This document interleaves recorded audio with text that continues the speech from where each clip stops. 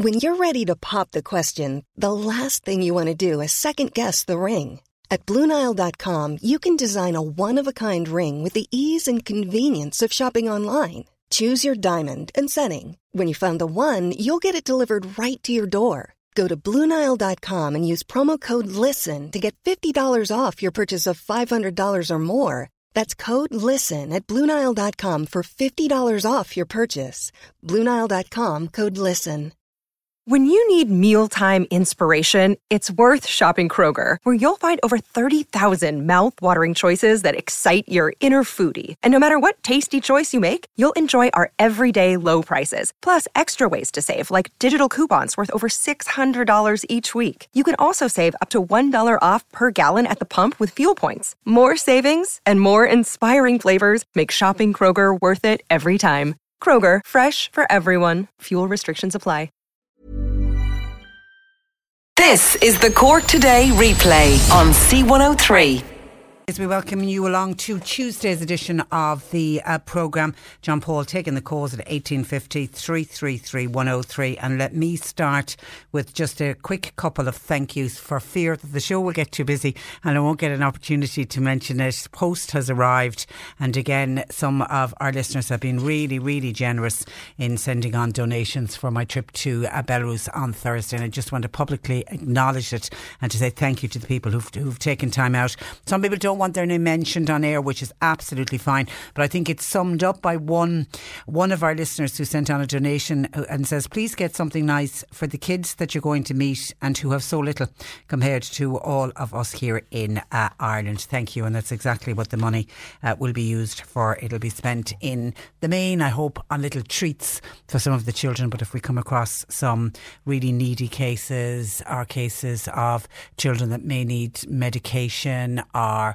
some kind of equipment, we of course will be sensible with how we spend the money as well. But thank you, people have been very, very kind and very, very generous. And Mary Buckley in Rathcoole, who's a mighty woman, she was in with a donation along with some gorgeous scones this morning that went down, fresh scones. They were hot when they arrived in, so they always go down well here at the radio station. But Mary has asked me to mention that she's organising her third annual tea coffee day for the Mercy Hospital Foundation. She lost her wonderful husband in March of 2016, and since then, in honour and in memory of her late husband John, she organises this tea and coffee fundraiser for the Mercy Hospital Foundation, and it's happening next Monday, which of course is the bank holiday, the May bank holiday, Monday, from 10 a.m. in the morning in her house in Rathcoole. Doors will be open at 10 in the morning, and she'll be serving teas and coffees and those wonderful scones that she brought in today, and tea bracks and cakes, and she'll be serving them all day long. You've got an opportunity to pop in to Mary's house in Rathcoole next Monday. And to date, would you believe, from these coffee days that she's been doing, she's raised €15,000 for the Mercy Hospital Foundation, which is a staggering sum of money. So good luck, Mary, with that. You are a very kind person. And last week, just to give a quick mention to this, last week on the programme, I spoke with a lovely lady who, Anne McGowan was her name. Anne spoke to us. She's with the group Cycle Against Suicide, and they of course are going around the country and they talk about suicide on their journey, and they raise funds for the organisation that is Cycle Against Suicide. And there's about 200 odd cyclists, and it works out at about 240, I think, would back up people that come with the cyclists, and it goes on for about 10 days, and it's a wonderful event. But what they do is they go around the country, they try to get host families to take a cyclist, or if you've got 2 spare beds, you might take 2 cyclists for the night when they're in your town, give them a meal, let them have a shower, into bed, good night's sleep, breakfast in the morning, and then they're off on their merry way on the next leg of the cycle. And this year, Mallow is going to be the stop-off point, the only stop-off point in Cork for the Cycle Against Suicide. And Anne McGowan joined us last week because she was looking for host families to open up their homes to the cyclists on Thursday, the 2nd of May, which of course is this Thursday. She said they got a huge response from the greater Mallow area, and they now have it tied down, and they just need about 10 more beds. And if they get 10 more beds in the greater Mallow area, that means all of the cyclists and the backup crew will be fed and founded for the night that they are in Mallow. So she's asked me to give it another mention, which I'm only too glad to do. And if there is anybody who perhaps heard the interview last week and thought about that was something that they'd like to do, and then it went out of your head and you didn't make contact and you still think it's something that you'd like to do, please contact them. You can email homestays@cycleagainstsuicide.com. So that's homestays@cycleagainstsuicide.com. If you could have a bed for the night on this Thursday in the Mallow or surrounding areas. I mean, you can be outside of Mallow once you'd be willing to come in and pick up the cyclist and bring them home to your house. They would certainly love to hear from you. And don't worry about the bicycles. They have all the bicycles organised and they'll be locked up for the night, so you don't have to. You literally are coming to collect the person who you're going to be giving a bed to for the night. So homestays@cycleagainstsuicide.com, and good luck to everybody taking part in that event. And yesterday, just a quick mention to this, a couple of people had contacted us. It was Teresa kicked it off about a programme that was on TV on Sunday night, and it's a programme to the first episode in a programme I think that goes on for 5 or 6 weeks. It's to find, I think it goes on for 5 weeks because I think there's 10 songs, 2 songs each night. Ireland's favourite folk song. Lovely programme presented by Mary Black, and I hadn't seen it, but we got so much reaction yesterday. I did yesterday afternoon. I downloaded it and I watched it yesterday evening. And it is a beautifully put together programme. But what forced Teresa to contact us yesterday, and then other listeners jumped in and agreed with our Teresa, was to do with the version of On Raglan Road, the wonderful song written by Patrick Kavanagh as a poem, and then of course immortalised forevermore by Luke Kelly. But Teresa and other listeners weren't happy with the particular version that was played on the show on Sunday night, and somebody said it'll actually work against On Raglan Road, which is a great song, and normally Raglan Road would do good in a competition like this, but based on that particular version of it, some felt that it will actually affect the voting of the song. So I did listen back to it, and it was sung by a guy called Conor O'Brien of the Villagers, and it was described as an intimate whisper was his version. And I think what they did was they left all of the singers to give their own interpretation, and that's what it is. And isn't that what music is about? It's somebody's interpretation of it. Now, I don't think it was as bad as we had people saying yesterday that the song was crucified and he murdered it and it was awful. Somebody said he sounded constipated. People were really, really not happy with it at all. It wouldn't have been my favourite version. I would still say, as I said yesterday, it's very hard to beat the original of any of these versions, and Luke Kelly's version will, for me, always be the definitive version of Raglan Road. So, yeah, it wasn't the best version, but I don't think it was as bad, as I say, as what other people thought. But I did think the second song, there was 2 songs on Sunday night. The other was the Greenfields of France, which is a song I love. That version I thought was gorgeous. It was a singer by the name of Niamh Farrell and Niall Hannon. They did this gorgeous, delicate version of the Greenfields of France. Thought that was beautiful. Really, really liked that. Anyway, you do now get to vote online, and there's 2 more songs next week, and then it'll go on and on until all 10 songs, because it was voted by members of the public were asked to vote in, and they whittled it down to the top 10 songs, and now they're through a series of elimination, and I think it's online voting again is how they will pick Ireland's favourite folk song. But thank you to people who drew my attention to it, because as I say, I did miss it on Sunday night. Now, coming up on the programme today, in a couple of minutes we're going to be speaking with a Cork City councillor who wants a blanket ban on election posters. We are in can't quite say the middle of an election, because we've nearly a month to go before we get to polling day on Thursday, the 25th of May. So about a month, just a little under a month left to go. And then the posters, of course, are allowed to stay up for a week after the polling stations close, and then if they remain up after that, they become litter and people can be fined. And no doubt in the weeks after the election, we'll be getting calls in from people saying there's a rogue poster has been left behind. And normally, as soon as we get on to whichever candidate it is, they're very quick to go out and take the posters down. So you'd literally have to put up with them. Some people don't mind them at all. They don't even notice them.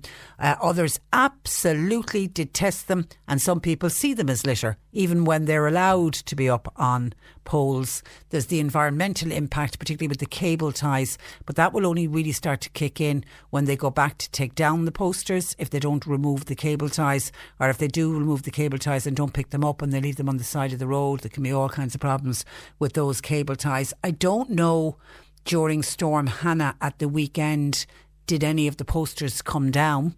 I did see some of the councillors, particularly in West Cork, who knew what the weather forecast was like over the weekend, and they were holding off putting up their posters because the posters were only allowed to go up last week. So some were holding off until after Storm Hannah. So I don't know if any of the posters came down. You would like to think that for the month of May we won't get any other storms like Storm Hannah, but there is always the problem if we get stormy conditions that some of those posters will come down. So your thoughts on election posters? Would you like to see them done and dusted, gone? I mean, what this councillor is looking for is a blanket ban. It would mean everyone would have to sign up and agree that we are no longer going to have posters. Posters are not the norm in other countries. Some countries still do them. The majority of the European countries don't do posters. I'm open to correction, but I'm nearly sure that they don't do posters across the water in England. Don't know about Scotland and Wales, but I'm sure they don't do posters in England, if anybody wants to verify that. Does it make a difference to how you vote? You know, they say there's research there that we are influenced in some way by constantly seeing somebody's name and photograph. I honestly, hand on heart, don't know if I ever voted for somebody because of the number of posters they put up. I have a tendency to vote for the person rather than either the party. And I try to do it based on what I think, particularly for outstanding, not outstanding, outgoing councillors or outgoing TDs. I like to kind of look at what has been their track record, and then if there's new people to the field, what are their policies, what do they hope to achieve, and try to base how I will do my 1, 2, 3, 4, 5 when I go into the ballot box. But hand on heart, I don't know. Have I been influenced? But maybe I have. Maybe somewhere in my subconscious I have been influenced in some way by the election posters. Anyway, your thoughts on election posters welcomed. Audrey has already been on by WhatsApp to say, Patricia, I think all the posters should be banned for good. What a waste of money. And that's the other side of it. How much do those posters cost? They're not cheap. And a lot of them are that corrugated plastic, aren't they? They're certainly not cheap. For the bigger parties, I assume for local elections, do their parties chip in? Does that give an unfair advantage to somebody maybe that comes from a large party that has the funding behind the candidates versus somebody who's running as an independent, or somebody who's running at a smaller party that maybe doesn't have the same kind of financial clout as the louder parties? Anyway, your thoughts on the election posters, please. Garda numbers in the 3 Garda divisions. Do we need more Gardaí on the beat? Would you be more comfortable in your bed at night if there was more Gardaí based locally? Maybe you come from an area that once had a Garda station that is now closed. Do you think crime has increased in your area since the Garda station closed? Or there's the other argument that we were better off having the Garda stations closed, and instead of having Garda stations manned, having those Gardaí out on the beat, out on the street, out having visibility, instead of being stuck indoors manning a desk in a Garda station that perhaps very few people called to. It was one of the reasons and arguments for closing some of the smaller Garda stations. Coercive control is something we're going to discuss on the programme today, and this is a form of domestic abuse. And I know whenever we do interviews like this, I'll always be aware that there will be people listening to us that are living in abusive relationships, don't know how to get out, don't know where to go for help to escape an abusive relationship. And if you're living under this coercive control, it can be very hard for people to identify it as abuse. And it came to light and we all started talking about it because of the murder and death of Clodagh Haw and her 3 little boys by their father and husband, Alan Haw. And it was only when Clodagh's mum and sister did that really powerful television interview where they spoke about the type of controlling relationship that Clodagh lived under with her husband, and then coercive control started to get mentioned, and a lot of people had never heard of this as a form of abuse. And I'm sure even in life, if you'd spoken to Clodagh, she was probably unaware of the controlling nature of her husband, and that seems to be the problem when you're living in a relationship like this. So we're trying to get to the bottom of it, try to offer words of help and advice to anyone who may find themselves in that situation. And I suppose as well, for those of us on the periphery, those of us looking in at a relationship like this, what can we do to help a loved one? And a community in West Cork has received the terrific news that they're going to be representing County Cork at this year's Bloom Garden Festival. It's a wonderful, wonderful achievement on behalf of Enniskeane, Ballineen area.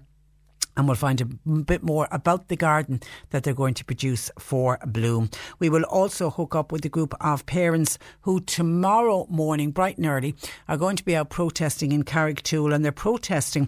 Carrigtwohill is one of those areas of Cork that has been rapidly expanding in recent years. Many more housing estates have gone in there. More people have gone to live in the area. People live and work there. People also use it to commute in and out to Cork City. So it's an expanding town, and with expanding towns come expanding families. So that means there's more and more children living in the area, and when you've more children living in an area, you need more school places. Now it seems the Department of Education have identified Carrigtwohill as an area that needs more school places, and they've put in a planning application into Cork County Council, but there's been problems with the planning application. So we're going to find out more about that today.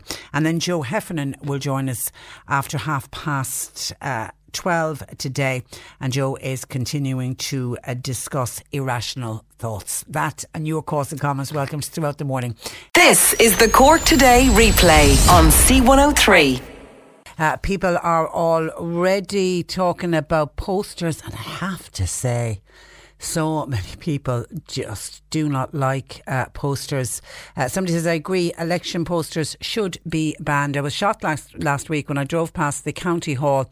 I counted 24 plus posters in a row for one candidate in the European elections, one on every poll on the left-hand side. I thought this was beyond excessive. And then I realised that the same posters were on the right-hand side of the road as well.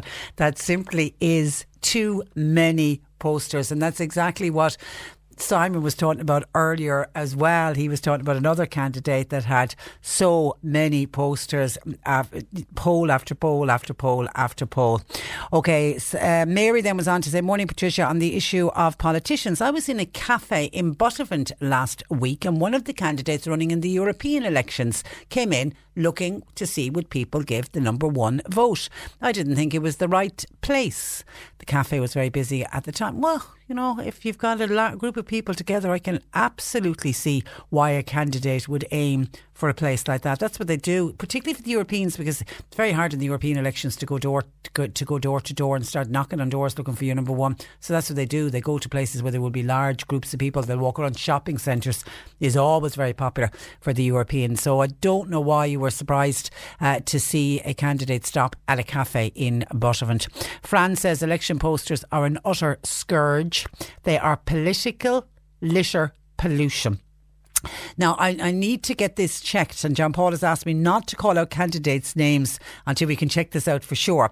But somebody has sent in a WhatsApp saying there were two posters inside the 50-kilometre sign across Barry coming from the Inishannon direction. And then there is another poster at the top of Inishannon coming from the Crossbarry side, and those posters are all inside the 50-kilometre sign. Now, we have a list of towns and villages that the local county towns group are remaining poster free, even though as far as I know that's a voluntary code, but most people stick with that voluntary code and don't put up the posters. This texter is asking that these candidates remove the posters. We're just getting doubly checked that those are areas where that code is in place. And Heidi says, morning Patricia, do any of the people wanting us to vote for them really look like what they look like on their posters? Is there a lot of airbrushing going on? Then again, I always look at what the candidate stands for and what they will work on behalf of us when I go out to vote for them. It has nothing at all to do with what's on the poster. OK, I'm going to take a very quick break and then we're back discussing this issue with the Cork City Councillor, who has called for the blanket ban on such posters. Cork Today on C103. With Walker Hearing Clinic in the Consultants Private Clinic at CUH. Hearing care and wax removal. See walkerhearingclinic.ie. Painting or decorating? Well, your local Crown Decorating Centre has everything you need. They're all there. Crown, Santex, Sadolin, plus a huge range of painting accessories right on your doorstep. We're primed and ready with expert advice, and we're super friendly. We even have a free colour matching service with over 30,000 colours. So call into our Crown Decorating Centres in Cork to find your perfect colour. Crown Decorating Centres. We're here for you. Attention Del Forno shoppers, we've lost a child in the store. Could Sal please come to the... No, she's not a child, give me that. Hi Sal, I'm still here. My phone died. I checked in the timber flooring and laminate, the tile section, the bathroomware section, no sign. There's so much here.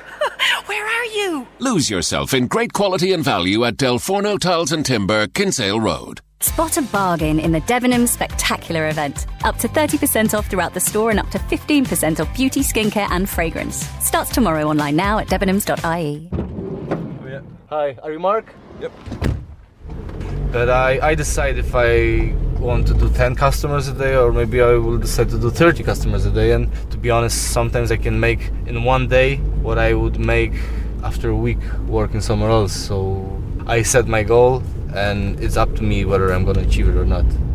My name is Krzysztof Konieczny. Thanks to my taxi manual, I'm in the driver's seat. Find out more at drivers.mytaxi.ie. Cork Today on C103. Call Patricia with your comment. 1850 333 103. Election posters, you either love them or you hate them, and regardless of which side of the fence you sit on, you'll have to put up with them for at least another month. One Cork City Councillor feels there should be a complete blanket ban on election posters, and Councillor Ken O'Flynn joins me to explain why. Good morning to you, Ken. Good morning, Patricia. And you're welcome. Now, you are a good-looking man. What's so wrong with looking at your smiling face for 6 weeks every 5 years? Well, Patricia, I can now retire from politics after getting a compliment like that. what time are you free today? Okay, why are you so against the election posters? Well, look, I'll be totally honest. It's something that's never been comfortable with me. I think they're a terrible eyesore. In general, we've had problems, my own team included. We've had problems where posters have slipped and they've blocked traffic signals or they've blocked signage. You have problems where it's offensive at times where they're put, and it causes upset to people in the community. But there's a huge environmental impact on this as well. You're talking they're made of coir board. It takes 1,000 years for them to decompose. At the last local elections, you could actually fill Croke Park 10 times over with the amount of election posters that were printed on the island of Ireland. Like, that can't go on. And yes, some people reuse them. I'm reusing my own for the last two elections. Same picture? Same, sure. Same picture, well done. Okay. It's the same poster that I used for the last local election, you know. Okay. But look, I think in this day and age, there's a reality that we now have social media. I go door to door and I try and meet as many people as possible. I deliver a leaflet door to door. We have a call centre set up here in my constituency office on the Mallow Road where people are ringing and canvassing those that have been in contact with my office over the last 5 to 10 years. That's how I campaign. I don't believe in this modern day and age that there's a need for posters. I think they're bloody ugly. I think they destroy our countryside. They blow down in the storms. They're stuck in different locations. I know some of my colleagues have had posters end up in the river. I think it looks ugly. And I think at this stage... Well, a lot of our listeners are using the word littering.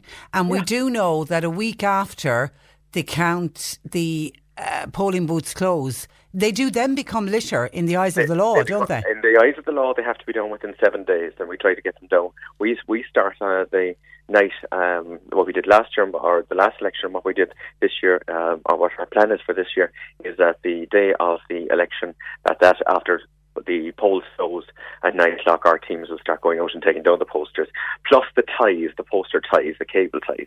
A lot of people leave the cable ties up and they look hideous. But, Patricia, if you look at what is happening in mainland Europe in areas, there's signage approved for election postering. So you have the entrance of a town where every party can put up an election poster. Yeah. You do have the likes of Devereux that are JC Devereux, who have the major signs already in the city and the county. I don't think there's anything wrong with the parties taking 2 or 3 of those and putting up their election candidates, whether it's 2, 3 or 4 or 1, and advertising on that. But I think in this day and age, it's about time that we change this. If you look at what's happening in the United States, where posters are not allowed on poles, people go out and they display their posters in their front lawns and in windows, and they use stickers, etc. There is a way of advertising for people if they want to advertise in that manner. But and you are right, I think, with social media. I think, it's changed a lot. What's the general view, though, among other councillors? Are many in favour of what you're saying? Well, my hope is that we can have a sit down and have an honest conversation as politicians. Now, I know that's a bit of an oxymoron when I use the word honest and politicians together. But, look, I think we do need to sit down and say, look, lads, I don't think the public appreciate us going out there a month before an election and throwing up posters all over the place. Now, I believe there's 182 towns and communities throughout the country that have actually banned posters. Glanmire, I think Ballincollig, I think the centre of Blarney Village as well. Carrigaline has banned posters as well. In Cork, Sallybrook and Glanmire has banned posters. And also the Lower Glanmire community wrote to me and asked me not to put up posters as well, which we respected. Now, isn't that just a voluntary code, though? It's a voluntary code. Yeah. But what I'm asking is that Cork City Council, that we sit down as all the parties and none sit down together and have an agreement between us that we will not put posters up in the new city after this election. And I think, we have to be responsible to the environment. We have to be responsible to the city. And, I've been on your show and I've been on various shows talking about littering and talking about illegal dumping. And to my mind, election posters, and I'm part of it myself, I have my posters up because it's part of the system at the moment, but I believe election posters are ugly and they are a form of litter. And is that part of the problem? You've got to, because even though deep down you disagree with them, but because everybody else is doing it, do you feel that you have to row in and do it? I do, and my team, and we sat down. I really disagree with the idea, and that was I got involved with the Sean Gallagher campaign for the presidential campaign many moons ago, because his first presidential campaign, because of his stance on postering during the presidential election. I agree with it, and I really do believe that we're dragging our heels. There's a lot of politicians in Leinster House playing lip service to climate change and talking about how we can have an impact and bringing down carbon emissions and all this sort of stuff. But here's something very, very simple that every politician could do, and it's not put up election posters. It's not buy these courier board posters and have them up there that take 1,000 years to decay. Somebody's asking, how much do they cost? I think it depends how many posters you're getting printed. No, I didn't pay for posters this year because it was 5 years ago, but I think they were about €5-6 a poster. And when you say your team, are they all volunteers to go out and put up the poster? I'll say, in my campaign, I don't pay anybody because I couldn't afford to pay people.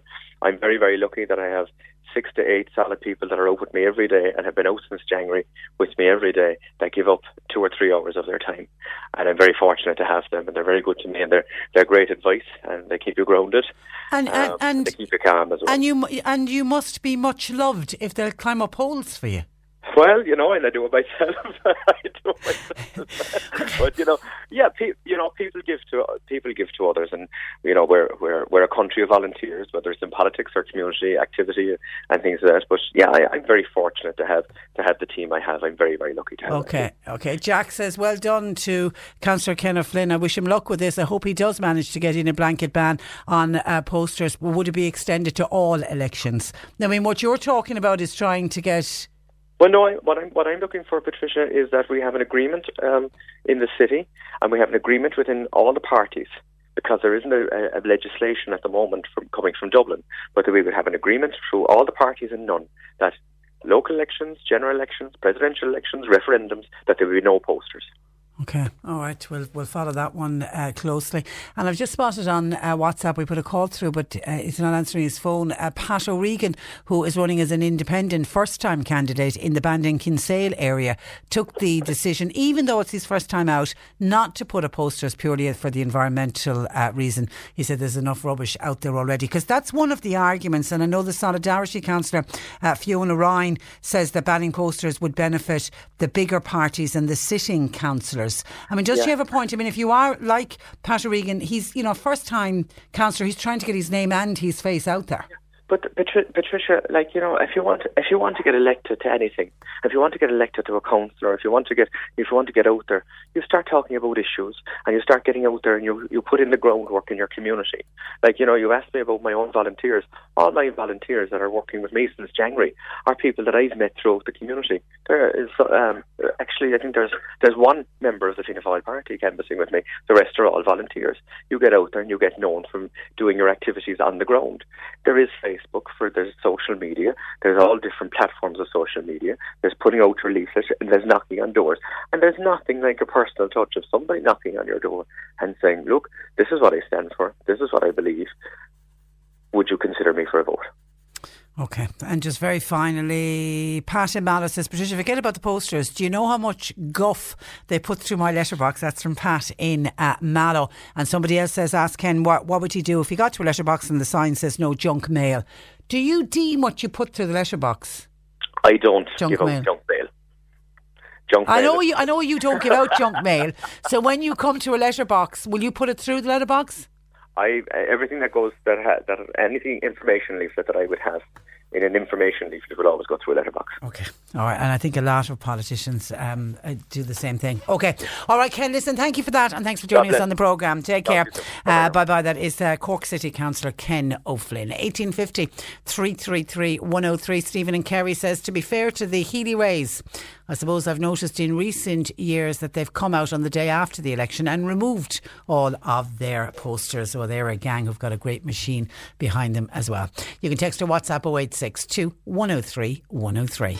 Cork Today on C103. With Walker Hearing Clinic in the Consultants Private Clinic at CUH. Hearing experts for both adults and children. See walkerhearingclinic.ie. Now, more than 2/3 of Garda stations around the country have had no increase in staff over the past 4 years, despite over 2,500 new recruits joining the force. To discuss Garda numbers, especially those here in Cork, I'm joined by Sinn Féin's Justice spokesperson, Donncha O'Leary. Good morning to you, Donncha.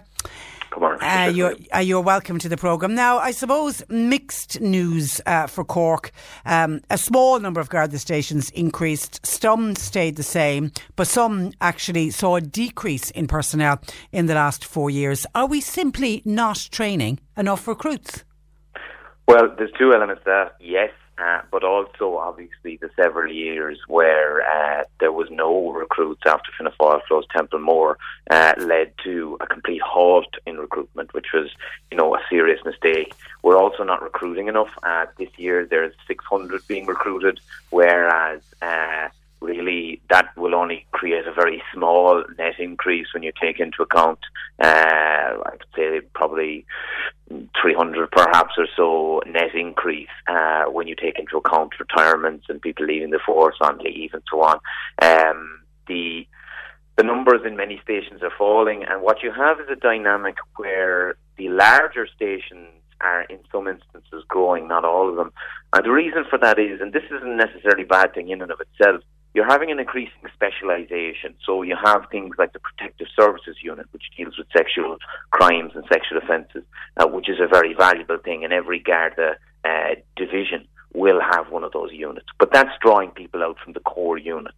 And those people are not really being replaced in those core units. When I say the core units, that's your ordinary Gardaí who are attached to a station, who are out in patrol night after night, who are at the general work of crime prevention, crime patrolling and dealing with situations as they arrive. They're not being replaced. The community Gardaí, who are dedicated Gardaí, who are dealing with communities on an ongoing basis, often the very first point of contact, that's reduced by about 40% in the last 8 years. So I think that we have one of the lowest ratios of Gardaí to population or police to population anywhere in the EU. It's well below the average. I believe that we need to be more ambitious. The government is talking about reaching 15,000. It's well short of that now. It's at about 12,000, a bit above that. But I'm not sure we'll reach its target of 15,000 in time. But I actually think we need to look beyond that altogether. I think we need to be looking at 16,000 and perhaps more than that. And then you add to that, we've had the cutting of Garda overtime. I mean, that obviously is having a major negative effect.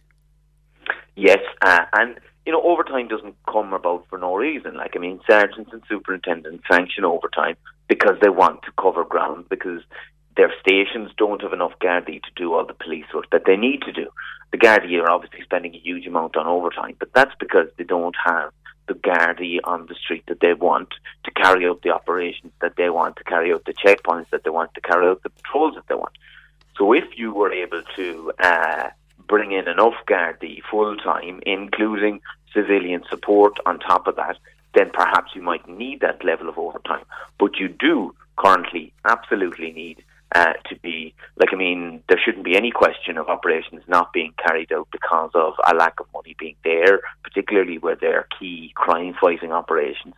But, whatever about the overtime, to have a clampdown, a serious clampdown on overtime at the same time that you've reduced the amount of Gardaí this year that are being recruited as opposed to last year, I think that is a mistake. I think that's a very significant mistake, and I think the Garda Commissioner has made the wrong call on that. And it's having an impact, and at the minute, it's an issue in various towns right around the city and through to Mid Cork and West Cork and probably other areas as well, that you're having a lot of thefts, you're having a lot of burglaries, and very often it's not possible for the Gardaí to respond quickly. And we also have the worry of organised crime, and I know the rank and file Gardaí, I mean, they're this week having their annual general meeting, and they're looking for more armed units to deal with organised crime, and they wanted it at every division across the country. Absolutely, and all the research shows Garda visibility or policing visibility is the biggest deterrent to crime. There are other factors, but it is the biggest deterrent to crime if you believe that you're going to be apprehended because you regularly see Gardaí around. The issue in Drogheda, there's less Gardaí there now by, I think, over 20 than there was last year. There's less Gardaí than there is in Dundalk, even though it's a bigger town. So, Garda resources do have an impact. Now, we are calling for, and many others are calling for, additional Garda resources to tackle that, but it should have been left come to that problem. We have the same issues in many urban centres where you have criminal elements causing havoc for local communities. There is the obvious solution is to ensure that they are the Gardaí there to deal with the problem. But yeah, because the Garda management say that they allocate increased staff based on crime trends and policing needs. So when you look at the figures for Cork and you see that only 3 in 10 Garda stations increase the staffing levels, do we take it we have less crime across the 3 Garda divisions? I don't think that's necessarily the case. The picture is different depending on the category. For example, sexual offences are up, robbery is up. There are other offences that are down, but it's not necessarily the case. In most areas, we are dealing with relatively similar amounts of crime. But as I say, there are areas of significant increases, as I say, burglary and sexual offences. So these need to be tackled as well. And we have had a serious spate of robberies and thefts from cars and burglaries right across the country. So that needs a response. We also need to respond. We have a growing population. Take, for example, the town of Carrigaline. It has more or less the same guards and staff that it has in 2014 or 2010. Even though the population has grown by about 30% in that area since 2006 census. So, when the population grows, when you have areas of rapid growth, then the guards and resources should accompany that. And as I say, the overall figures don't necessarily tell the story, because if you have the specialised units increasing in their scale, and that's welcome and valuable because they have important work to do, if the numbers that would be attached to a station that would be doing the general patrol work is down at the same time and they're not being replaced, well then they aren't going to be able to get out and about, apprehend criminals, prevent crime being carried out in the same way that they would traditionally have been able to do. And they don't get to know the communities as well either. And that's a key part. Community intelligence, and we would have all heard about the Gardaí in the past. And the towns and villages that had a sergeant and had so many Gardaí and everybody knew everyone. Okay. All right, we're a long way away from that. Unfortunately, many people will bemoan that we lost that kind of community policing. I have to leave it there, Donncha. Listen, thank you for that, and thanks for joining us on the programme. Thank you. Good morning to you. That is the Sinn Féin Justice spokesperson, Deputy Donncha O'Leary, on the Garda figures, in particular for the 3 Garda divisions in Cork. You're listening to Cork Today on replay. Phone and text lines are currently closed. I can see some commentary coming in on the election posters. It really has people divided. I'll get to that in a moment, but I want to go to the phone lines because we've been contacted by Aoife, who is a paramedic from Charleville. Good morning, Aoife. Good morning, Patricia. You're welcome to the programme. Now, you've contacted us because were you working on Friday night when this happened? I was actually working on a day shift and I was coming off. I was about 2 hours off my shift, but I live that kind of distance from my home anyway. So I was just coming into my homeland of Charleville. Okay. And I came upon an incident that had just occurred. It was a car accident? It was a car accident, yes, that's correct. So Aoife, the paramedic, kicks in and gets out of the car straight away? Yeah. And back into action, back into work mode. Okay. And what happened? So what happened there was there was a car accident that went in over a bridge and into a kind of a river stream of water. Okay. So it basically meant I had to go into that. Now, on that night, it just happened that the weather was extremely bad. If you remember, the wind was really bad. The rain was really bad. Was that Storm Hannah? Sorry? Was that Storm Hannah? Was that the night of the storm? That was exactly it. Yeah, okay. That was it. Horrible night. Absolutely devastating. It was I was so cold. I was absolutely freezing. Now, on this night, because I was after coming off duty, it meant I didn't actually have all the equipment I needed. Okay. So some of my equipment was still in the ambulance for the shift the day after. So this basically meant, I was short a jumper and I was absolutely freezing because the water was up to my knees. This lovely lady stopped and she gave me her jacket. Oh. And that jacket saved me and allowed me to work on in my duties. If it was my jacket, I would really appreciate it back. But since this lady gave me her jacket, I would like to do the right thing and give it back to her again. And obviously you're in work mode. You're not saying to this woman, give me your name and number there and I'll return the jacket. You just take the jacket, put it on you, thanks a million, and get back to work. Yes, that's correct. Yeah. Okay, what can you remember of the lady, the very kind lady who gave you the jacket? I remember she gave me her daughter's jacket, who was actually in the car. Okay. And it happened to be too small for her. Too small for me, sorry. Yeah. And then she told me, she said, my daughter, she goes, wants to be a paramedic when she's older. And I said, oh, fabulous. And so she said, she's given you her jacket, you know. And so maybe that might twig a memory there somewhere, guys. Because there was another lady there as well. And then I said, is there any chance you could get me a bigger jacket? So I said, I actually can't work with this, it's too tight. And she got me this other jacket.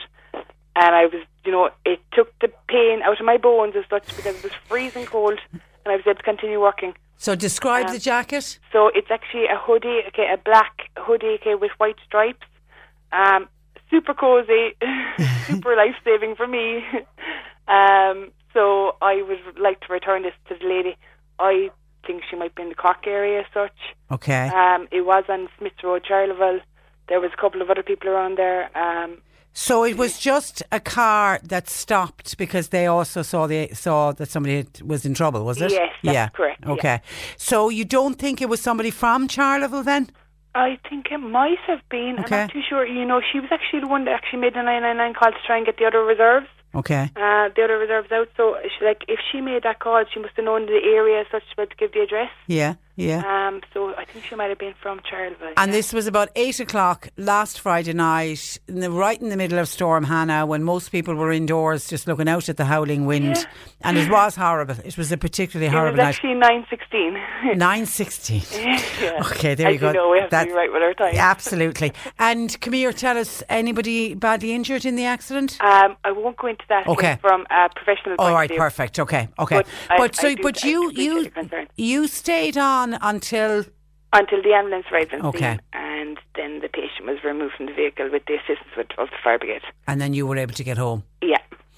Right, but that extended your day. What had you done, a 12-hour shift or an 8-hour shift? We'd done a 12-hour shift, starting at 7 in the morning, finishing at 7 in the evening. So you didn't get to your own house till about 10 o'clock? I got home about 11. Oh, God. Yeah. Oh, my God, you're some woman. I'm telling you, we have utmost respect for the paramedics. You are incredible. Okay. So black hoodie, white stripes, we would like to get it back to the rightful owner, whoever that lady is, if they make contact. And we have all of Aoife's details that we can pass on to, hopefully, if the lady surfaces. She mightn't be listening herself, but she may have told the story to somebody else, because it's kind of one of those stories you'd tell somebody and you'd be only too happy to say, I helped out the paramedic because I was able to give her my jacket. Okay, Aoife, we'll be in contact if we hear anything, okay? Thank you, Patricia. And keep up the great work. Thank you very much. Mind yourself. Bye. Bye. Aoife there, one of our super duper paramedics. It would be great. It would be just lovely to get that jacket back to that very, very kind lady who stopped helping out. And it's something we'd all do, isn't it? You'd take the jacket off your own back and hand it to somebody who is knee deep in water, trying to help somebody who has been involved in an accident. They get into all kinds of really treacherous situations. And there she was off duty, but still work mode kicks in. She's incredible. Okay, so if that rings a bell with anybody, give John Paul a call, please, and we can put you in contact with Aoife. 1850 333 103, or you could text or WhatsApp 0862 103 103. Can I go back to election posters, please? Somebody says, Patricia, there were 4 posters for one candidate inside the speed limit on the west end of Castletownbere. Surely this is littering. It is ridiculous. Can candidates please bear in mind that some of the towns have, and it normally is it's the Tidy Towns groups, isn't it, that they have. The last time we checked, I think there's 17 towns and villages have signed up to go poster free in the county, and there's other areas in the city as well that we mentioned when we were talking with Ken O'Flynn. There's a lot of areas in the city as well that are poster free, and I know that there's a posterfree.ie campaign, and actually we spoke about that campaign I think at the start of when they were trying to get people all over the country to sign up. It's a nationwide campaign to go poster free, but the areas, and this is a piece from back in March, late March. There could be more towns in the area added on to this, but this is poster free, that's been designated poster free. And what they mean by poster free, it is within the speed limits of the towns. The approach roads in, you can put posters up, but actually in the town itself, candidates are asked, and it is voluntary, but the majority of candidates, I have to say, do abide by it, but it is a voluntary ban. But Bantry, Doris, Baltimore, Skibbereen, Dunmanway, Clonakilty, Bandon, Ballincollig, Douglas Passage West, Cove, Crosshaven, Ladiesbridge, Blarney, Castlelynes, Mallow and Castletownbere, they were officially the towns that signed up to the poster free campaign under that posterfree.ie. That's not to say that they are the only towns and villages that are poster free, and as I say, it is generally speaking, it is the local tidy towns groups that get together and ask candidates not to do it, because we are into the voting for and the judging for the tidy towns, and they can lose marks if some of those posters have fallen down or there's cable ties down around any of the poles. So for that reason, more than any other reason, a lot of those towns and villages are asking, please do not put up posters. So we ask, and as I say, the majority of candidates do abide by it. That's why I'm surprised to see that a candidate has put up posters inside the speed limit in West End of Castletownbere, because that is one of the towns that has signed up for it. Now, re-election posters, says another texter, at least they are taken down. What about council cones and council road signs? They're all along the roads and they're left there. Sometimes they're never picked up and nothing is done about them. That's what I call real litter, says this texter. Council vans and lorries will drive past them and never pick them up. Our tidy towns groups can only do so much. They can be, and you're right, I think we've all spotted that when you're driving along, they can become a right eyesore if the cones and the signs, the signs, the Men at Work signs are left behind long after the work is finished, and then they get very dishevelled looking, and they do look very unsightly and very, very untidy. Now, I don't know if somebody actually rings the council and actually pinpoints an area where there are signs and cones left behind. Do the council go out and do anything about it? I'm sure if attention is drawn to it, I'm sure they will send somebody out. Una says, Patricia, I counted about 20 posters all the way up Horgan's Quay for the very same candidate recently. It's crazy. Wouldn't one get the message across? I thought the gentleman that you were talking to who said that everyone should just have one poster and one notice in one area of a town or a village or an area of the city made great sense. That was Councillor Ken O'Flynn, who wants a blanket ban on posters, and he's saying do what they do in other countries where they'll have a designated area somewhere in the centre of town where, there'll be a big area where people can put up a poster and everybody's allowed to put up one poster. All posters must be the same size so that it's even Stevens for everyone, regardless of what political party you're with or how much money you have behind you. That would make a lot of sense. Una says, what waste, what litter, and all on plastics. And we're talking so much about plastics, and these very large posters that go up on poles are made out of that corrugated plastic. What is it doing to the environment? Thanking you. That is from Una. Okay, that's some of the texts in, and I know John Paul took some calls on this as well. Pat in Fermoy says, I think it adds atmosphere to the elections. Oh, here we have somebody in favour of posters. I'm very much in favour of tidy towns, and the posters must come down after the election, but it does give a sense of atmosphere and a sense of occasion in the run-up to an election. And Jerry in Mitchelstown, posters get people talking about the election. Even though people may disagree, they notice posters and they're aware that there's an election on. The posters, Jerry feel, gets people talking about election. So Jerry's point would be, if we didn't have posters up, would we even know that there was an election going on? And Jonathan in Middleton says, I was reading in the paper last week that many candidates are cutting back on posters and they are using social media more, but only 30% of adults are on social media. So let's face it, more adults and older adults are going to vote rather than younger people. Is that statistic correct, that only 30% of adults are on social media? I'll have to look into that stat. I would have thought it was higher than that. But I have seen that argument being put forward when you say to people, oh, we'll do it all through social media, that there can be an element of older people. Not all older people. Many older people are on social media and really enjoy it and get a lot of satisfaction out of it. But there are a percentage of older people, certainly, who are not on social media, and they can't be excluded just because they're not on social media. John in Ballinhassig said, how are posters allowed? They are a distraction to drivers. Drivers are told never to keep their eyes off the road, yet people are looking up at these posters to see whose face is on it, what party do they belong to. Surely the Road Safety Authority would have an opinion on all of this. And Micah said, I haven't seen a politician since the last election, but they still have the gall to put a poster up on a pole at my entrance, obstructing my view, leaving my property. I had to remove the bottom poster as it totally blocked the view of my road. It was dangerous. But again, nobody called into me. Nobody asked or said anything that they're putting a poster up right outside the entrance to his house. Wow. And I take it they don't have to have permission, because once they're within the time frame of when they can put them up, they're allowed legally. It's a week after they need to take them down. But if it's obstructing somebody's view, Can I say, Michael, you were dead right to remove that poster.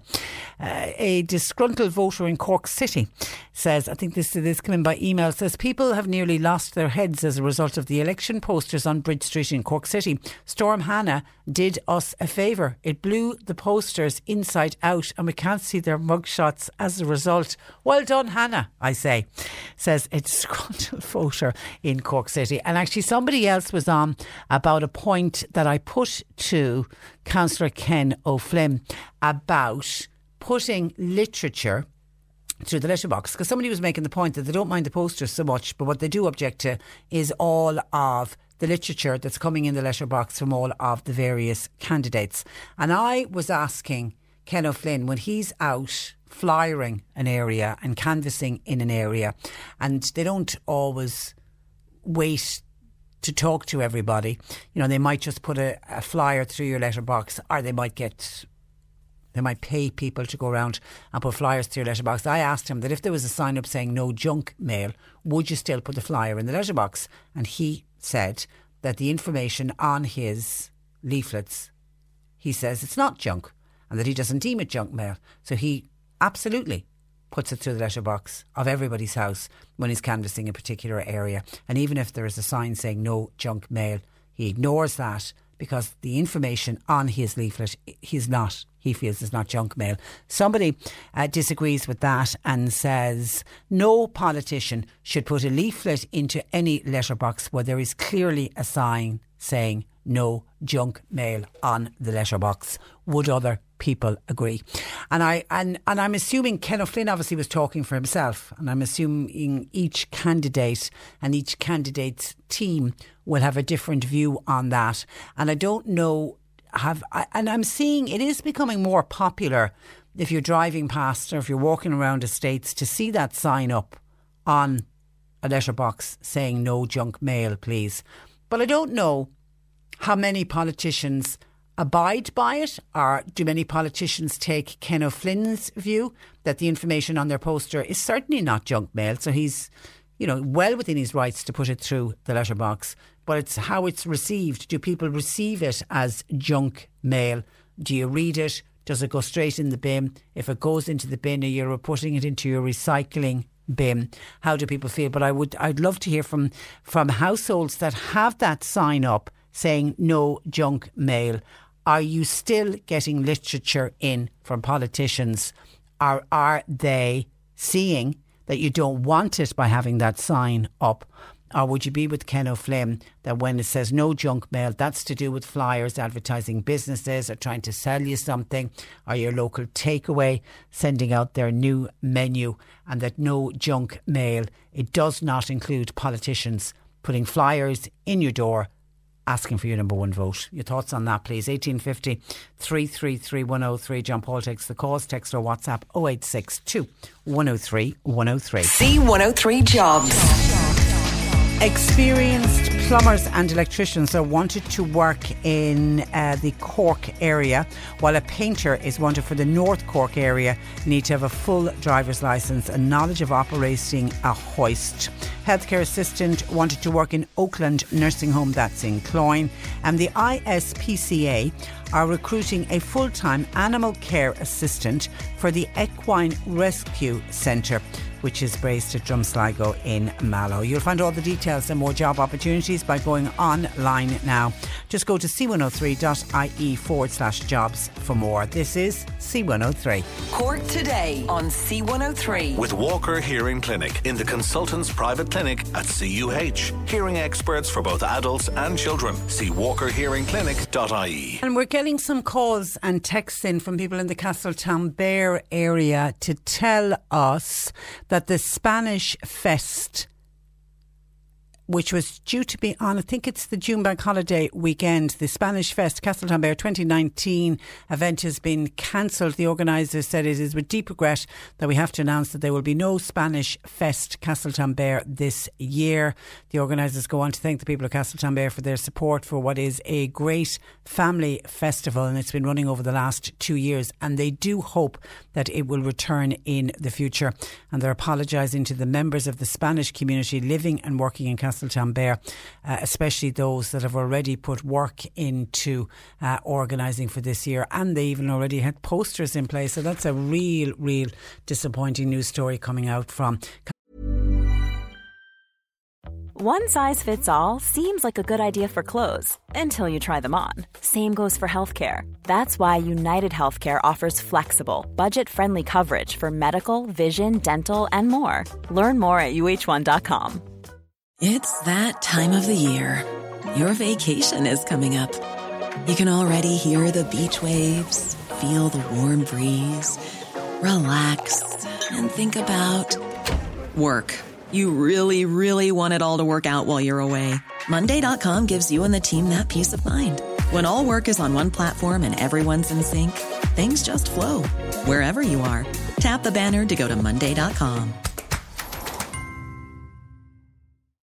When you make decisions for your company, you look for the no-brainers. If you have a lot of mailing to do, Stamps.com is the ultimate no-brainer. Use the Stamps.com mobile app to mail everything you need to keep your business running with up to 89% off USPS and UPS. Make the same no-brainer decision as over 1 million other businesses with Stamps.com. Use code PROGRAM for a special offer. That's Stamps.com, code PROGRAM.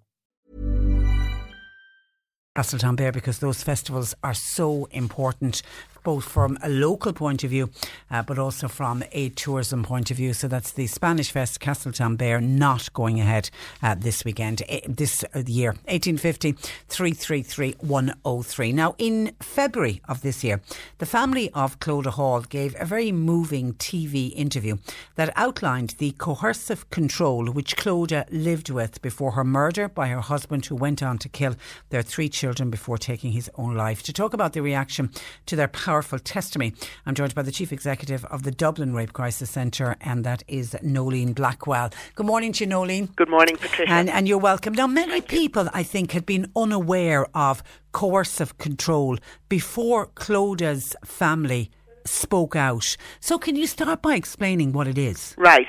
So coercive control is actually a new concept in Irish law, which has really only come in the past year. It started to be law at the beginning of January of this year. And what it is recognising that domestic violence is often not just physical violence, or maybe not even physical violence, but it's a pattern of control, removing control from your spouse or partner, and taking away their capacity to operate independently. So it could be emotional abuse, it could be sexual abuse, it could be physical abuse, it could be financial abuse. But all of it is about recognizing where one partner tries to take over the life of another, tries to isolate them, tries to control their behaviour in a way that is coercive. And in fact, it wasn't until this year that you could talk about that. Now, many people, including many of the people who will be listening to you, Patricia, will actually have experienced coercion in their relationships. They will know, in fact, what it is like to have somebody criticising you, abusing you, threatening you, even threatening to hit you or threatening to rape you, and all they have to do is that in order to make you do what they want you to do. But it wasn't illegal. And then this year, because Ireland was anxious to ratify a Council of Europe Convention against Violence Against Women, we brought in a crime of coercive control, and that started a conversation going that the family of Clodagh Hall only were able to come forward. Because I remember one of the things that her mother said in that interview when she was talking about the control element, and she was speaking about Alan Haw, the husband. She said he had this silent presence. He could stand 5 foot away, but you would know that he was in control. Yeah. And so, and that was her perception, and I suppose we weren't talking about it enough. So, and there actually the problem, or I suppose what we're noticing now, because we're seeing it in the context of people who are calling us about sexual violence, about sexual assault or rape that happened to them, and what they're telling us is, they're not coming out and saying, I'm in a situation of coercive control. What they're saying is, I now recognise that I'm being made to do things that I'm not happy with doing. Like, we had a woman contact us. We run the National 24-hour helpline that's there for everybody throughout the country. And a woman on that line just said, he didn't have to hit me. He didn't have to rape me. I knew he could. And therefore I did what he wanted me to do. And I think we are more conscious now that that's wrong. You can't quite put your finger on it in the same way that conversation around Eleanor. You couldn't put your finger on what was happening. But somebody was abusing their power over another person in an intimate relationship. And it's always wrong. But it wasn't always illegal. And now it is illegal as well. So it's a really... So Clodagh Hall's family have done a magnificent job in reminding us of the threat and of the threats and abuse that can be associated with domestic violence, and making us recognise that part of that is non-verbal often, and it's not actually physical. It's a whole range of things. It's a whole pattern of behaviour. Now, there hasn't been prosecution of it, really. Yeah, and that was going to be my next question. Yeah. Because it's non-physical, non-sexual, even non-verbal, is coercive control hard to prove? It's going to be very hard to prove, and even where it is in place for a few years in England, they've still only had a few hundred prosecutions. Now, that's a lot of prosecutions, but in the scheme of things, given the number of people who suffered, it is going to be hard to prove. So what people are going to have to be able to show is a pattern of behaviour over time, which, taken all together, is coercive control, and we will get used to it. I mean, we will learn how to understand it better. We learn how to prosecute it over time.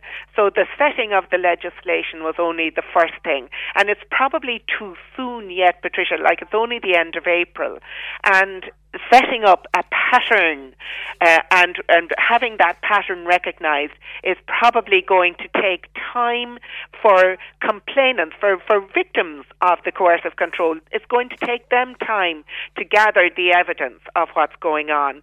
But it's like a whole lot of things. There's a whole lot of crimes like that in some ways. Blackmail. There's all sorts of intimidating behaviour. Grooming. It's rarely one instance that accounts for these things. So you have to. So the Gardaí, the police know how to collect evidence of patterns of behaviour. And over time, we will start to see it being prosecuted. But even before that happens, what is good is where we're literally hearing from people who are saying, I'm unhappy with what's happening now, and I recognise I don't have to put up with it. So people, can vote with their feet to some extent. Get help in the relationship, get help to limit or take away the abuse, even without the person being prosecuted. And that's why I think it's important that a Clodagh Hall family are talking out about it, and that you're giving me the opportunity to talk about how it does happen in relation to rape and sexual assault. We are hearing from people where it is happening, and we're hearing from people who are saying, I'm uncomfortable, I'm unhappy, I don't want it to happen, I feel threatened, I feel wronged, and hopefully go and get help for themselves and perhaps even limit the abuse before it even needs to be prosecuted. And actually, I was watching that story. It's in the papers today, but it made the news yesterday, of that very brave young woman, Annie Lafferty, who came out, who had been raped by her father. Such a shocking case. Yes. But the judge in that case said the attacks on his daughter was coercive and depraved. I mean, coercive was mentioned. Yes. And so it is. We're starting to use it as a term to explain that bigger picture where people abuse their power in a number of ways. And of course, the coercive power of a parent over a child is absolutely huge as well. And often, and the child will know no different. Will not know it could be otherwise, or that it's otherwise in other places. So that abuse of power is so serious that it's it's not only great that it was prosecuted and that the abusive parent was convicted, but that the young woman who is the victim of the abuse was able to say, and I can talk about it because I know this was not my problem, it was his problem. Of course, he caused problems for her, but she is great, and it was I think that was another important statement. Yeah, is that a very difficult decision for somebody like Annie Lafferty to waiver their anonymity, and you come out and face the press? They're the utter heroes. Yeah. People. Well, anyone who challenges, sometimes, Patricia, all people are going to be able to do will be challenged within their own family, because if ever anyone who reports sexual abuse, rape within a family situation is likely to be disrupting a whole lot of relationships within that family, and it is very, very, very brave of them to do it, and I think people have to be commended who are able to do that and recognised as true heroes. But it is through speaking out that other people will speak out. It is happening more now, and I do believe that it's because some people have already spoken out that other people can see the value in speaking out for themselves and for others. But they are some heroes, the people who challenge the power over them and speak out, who go through a very difficult criminal justice process in order to get to a stage of a conviction, and who are then prepared to recognise there's no reason for them to be anonymous. Absolutely, they have done nothing wrong. And even for us to be talking about it, I mean, whenever I think of talking about topics like this on radio, Lavinia Kerwick comes to mind. I mean, up to Lavinia and her powerful interview with the late Jerry Ryan, we would never have been talking about rape on radio. No, we would not, we did not, and she paid a price for it in her own community as well, as she would often say, where she was asked to let it go, asked to shut up, asked to drop the prosecution against a nice person. She had all of that to cope with, and she changed the law. She is definitely as well. She was the first of those heroes to speak out, and she remains committed to ensuring that the law is improved for those who have to go through the criminal justice process. And the more that do, the more we recognise it's not something that they did wrong. There is no reason why they should be ashamed, and there is every reason why the person who carried out should be ashamed and should not be entitled to the benefit of anonymity. Now, sometimes that simply won't be an option for people, but in some cases it will. And I do think the fact that women are coming forward on a regular basis to say, I was raped, I was abused, somebody abused their power and abused the law to do that to me, the more we will out the hidden violence that is sexual violence, and that's going to be part of the solution as well.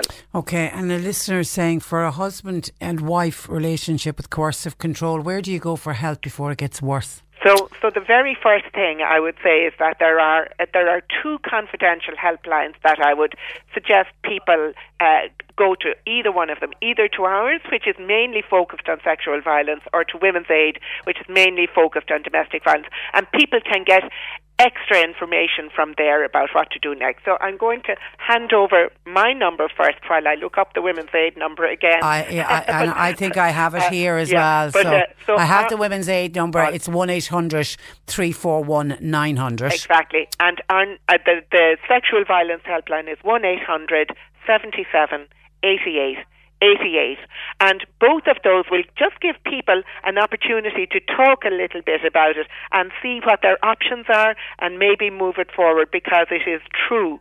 You do need to know what your options are, because it's a really tough situation. It's an awful breach of trust, really, when a partner does that. Shocking. Yeah. A pleasure as always to talk to you, Nolene. Thank you for that, and we'll talk again. Thank you, Patricia. God bless. Bye-bye. That is Nolene Blackwell, who is the Chief Executive of the Dublin Rape Crisis Centre. And don't forget, we've got some wonderful local organisations as well. The Cork Sexual Violence Centre, they have a 1-800 number as well, 496 496. We've got Yana in North Cork doing amazing work.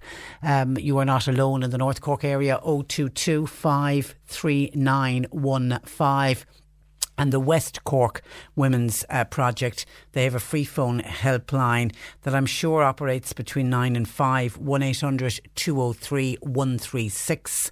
And they also have a 027 number 53847. But if you find yourself touched in any way by that interview, or you identify with anything that's going on, please make contact. There is help available. 1850 333 103. Just some reaction coming into Nolene Blackwell's interview on coercive control.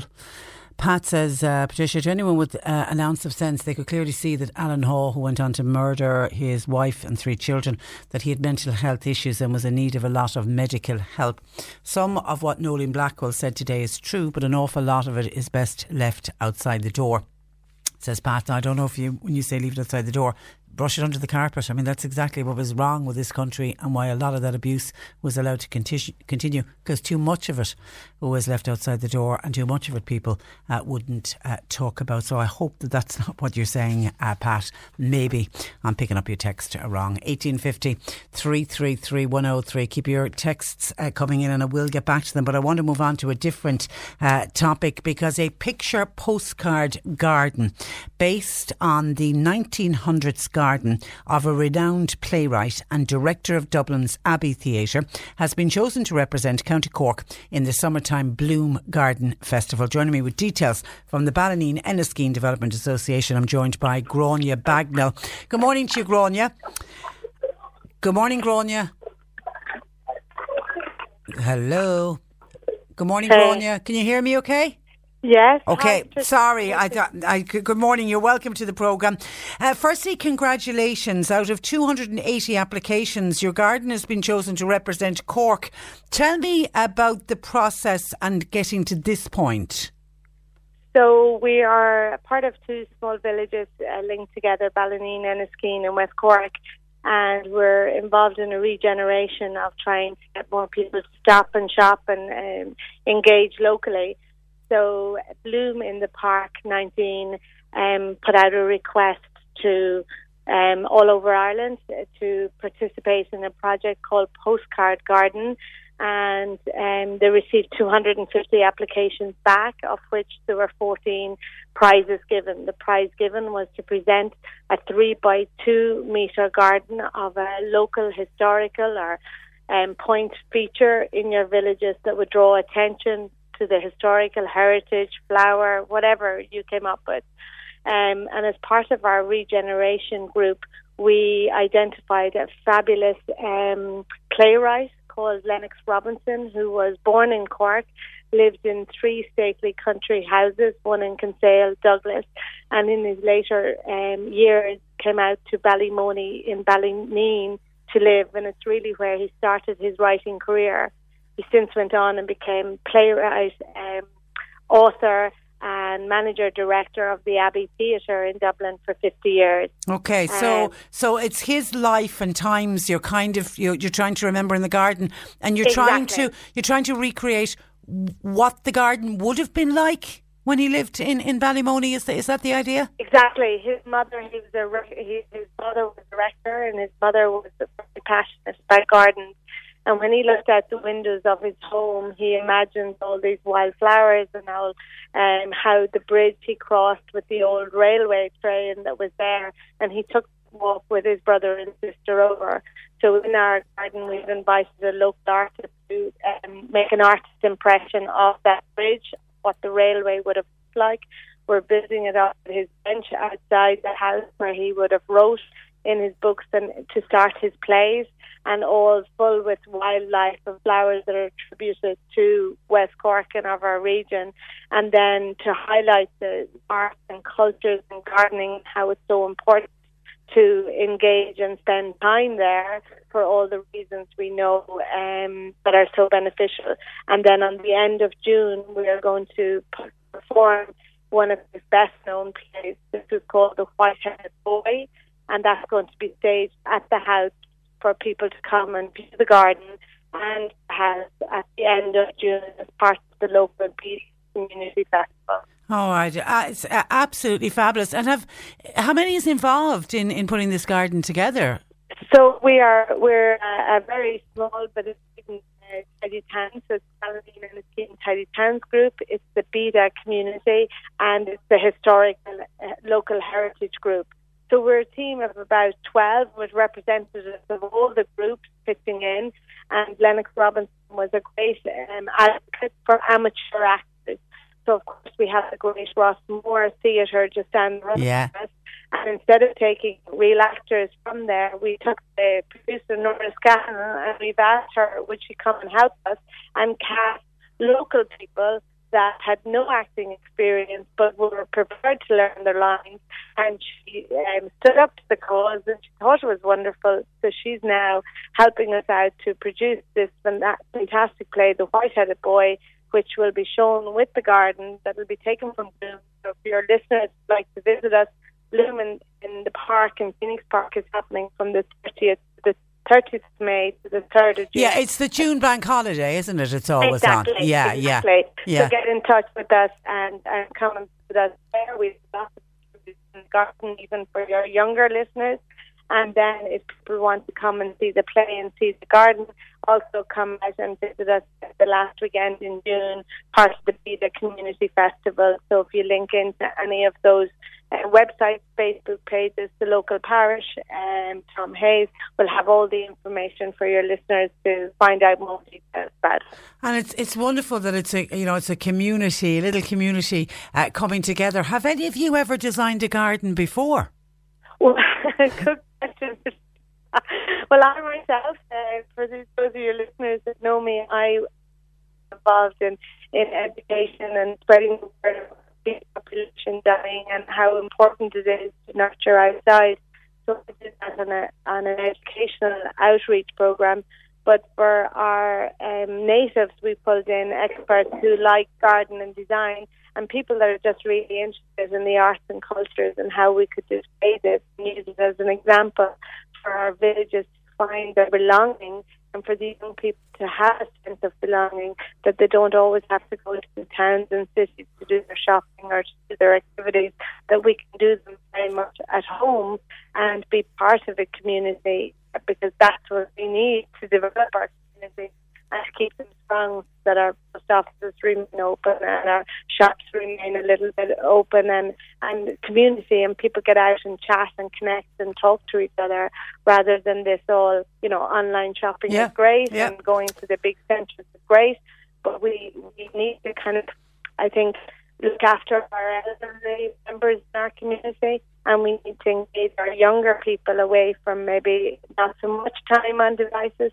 and then by doing collective projects like this, there's an interest for everybody to get involved in. Well, it's fabulous. Congratulations, and to everybody going to Bloom, keep a lookout for it because it's going to be an absolutely stunning garden. Listen, we leave it there. Grania, thank you for that, and thanks for joining us on the programme today. Bye-bye. Grania Bagnall there, who joins us in the Ballyneen-Enniskeane Development Association. You're listening to Cork Today on replay. Phone and text lines are currently closed.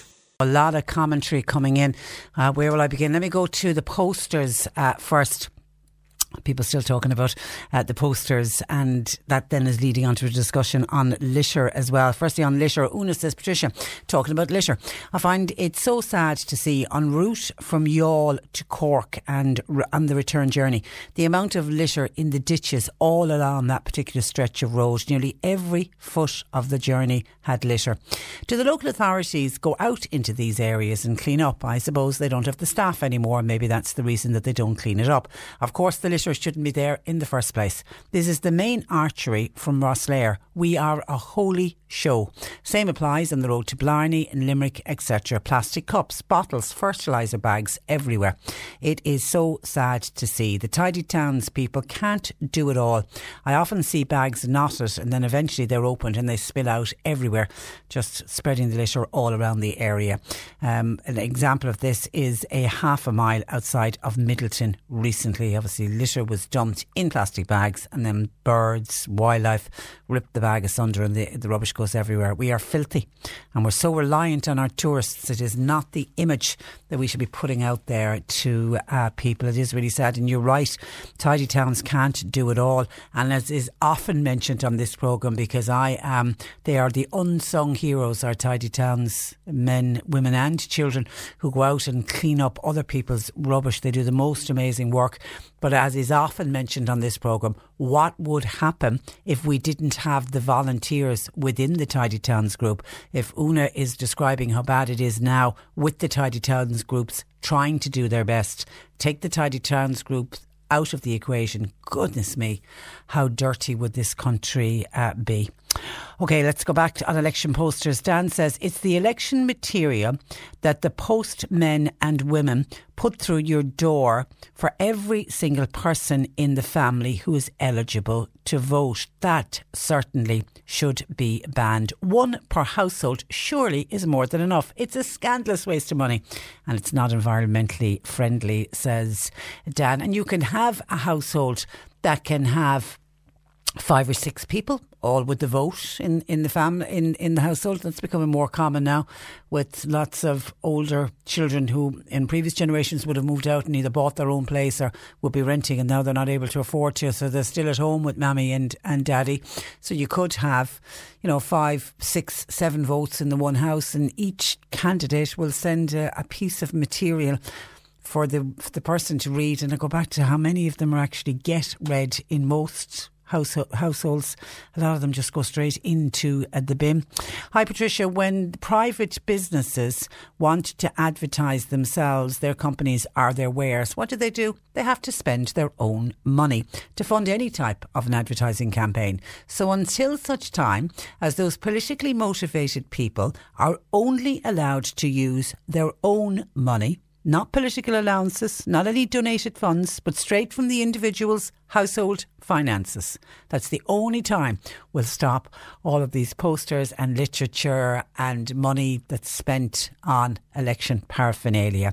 Them sheep will turn into lambs, says this texter, once they look for money from the real boss of the house. So until then, there will never be any real change, says the texter to 0862 103 103.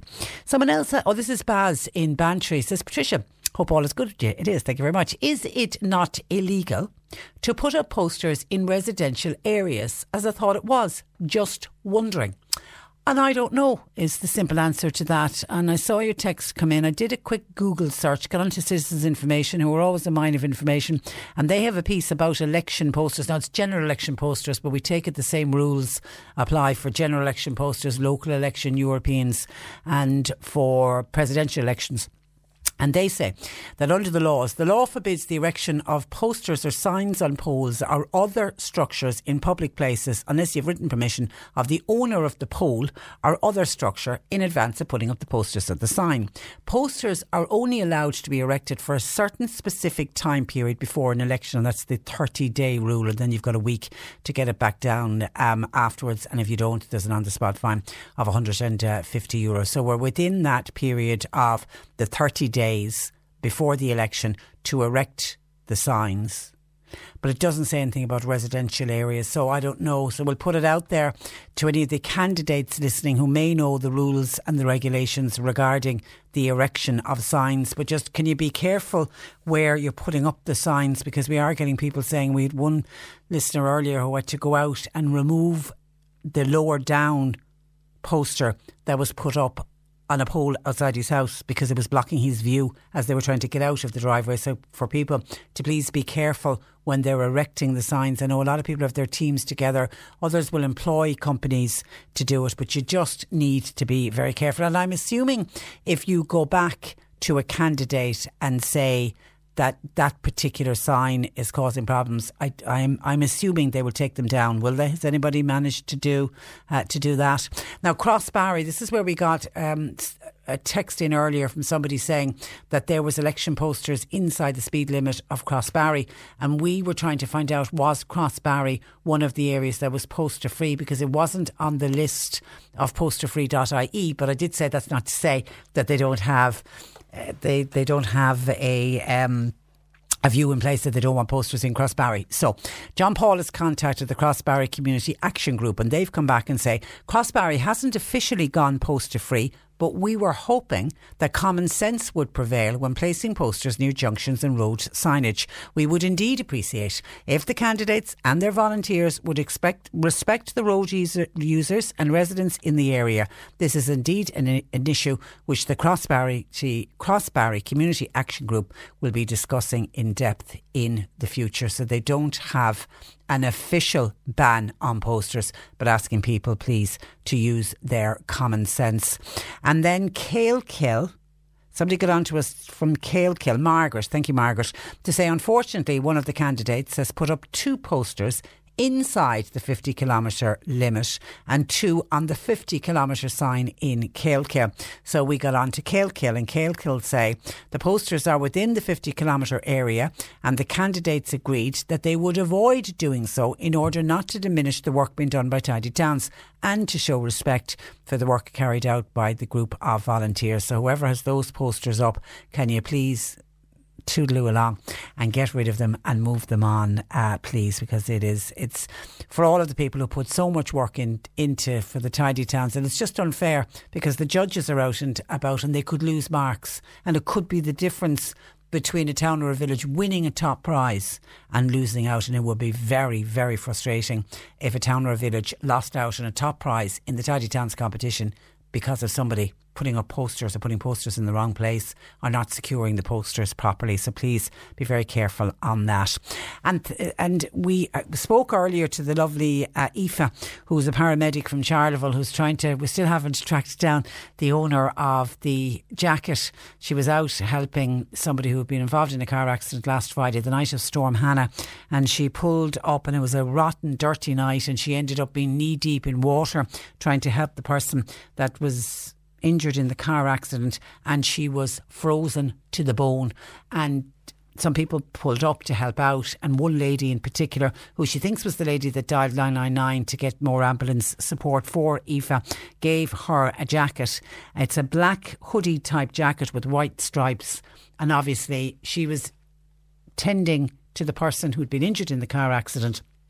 So she wasn't taking out pen and paper to take down name, address and telephone number of the very kind lady who gave her the jacket. So she came on in the hopes that by us calling it out that we might find her. We're still looking for that lady who was travelling with her daughter, and her daughter, she said her daughter actually said she wants to be a paramedic when she grows up, so that might trigger somebody's memory. Or you may have heard somebody talking about stopping in a car accident and chatting to the paramedic. Somebody they may not even mention that they gave a jacket, but maybe that they did. If it rings a bell, will you make contact, because Aoife would really love to thank the lady in person for her kindness, but she also wants to return the jacket, which is a nice thing for Aoife to do as well. And we have Aoife's name and number on file because we think the lady may be from Charleville, because the accident happened on Smiths Road in Charleville at 9 o'clock on the night of Storm Hannah last Friday night. So if that anybody rings a bell,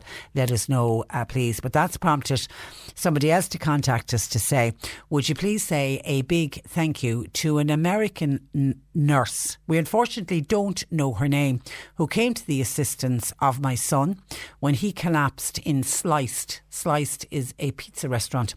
And also would you say thanks to all of the staff there, and thank you to everybody in CUH who is looking after him now. So I'm at Sliced, the pizza restaurant. I don't know if that's in the city. It's not a restaurant that's on my radar, but wherever it is, to the staff, thank you. And that American nurse, I don't know whether it was an American nurse on holidays or it is somebody living over here, but thank you on behalf of the family of the young man that you helped out, and can we offer and wish continued good health to that young man. And thanks to Mammy for sending on that text. 1850 333 103. We were talking about coercive control and abuse and domestic abuse in the last hour. That's prompted some commentary to come in. Pat in from Moy says, morning Patricia, on coercive control. This would surely include the insidious practice of parental alienation, i.e.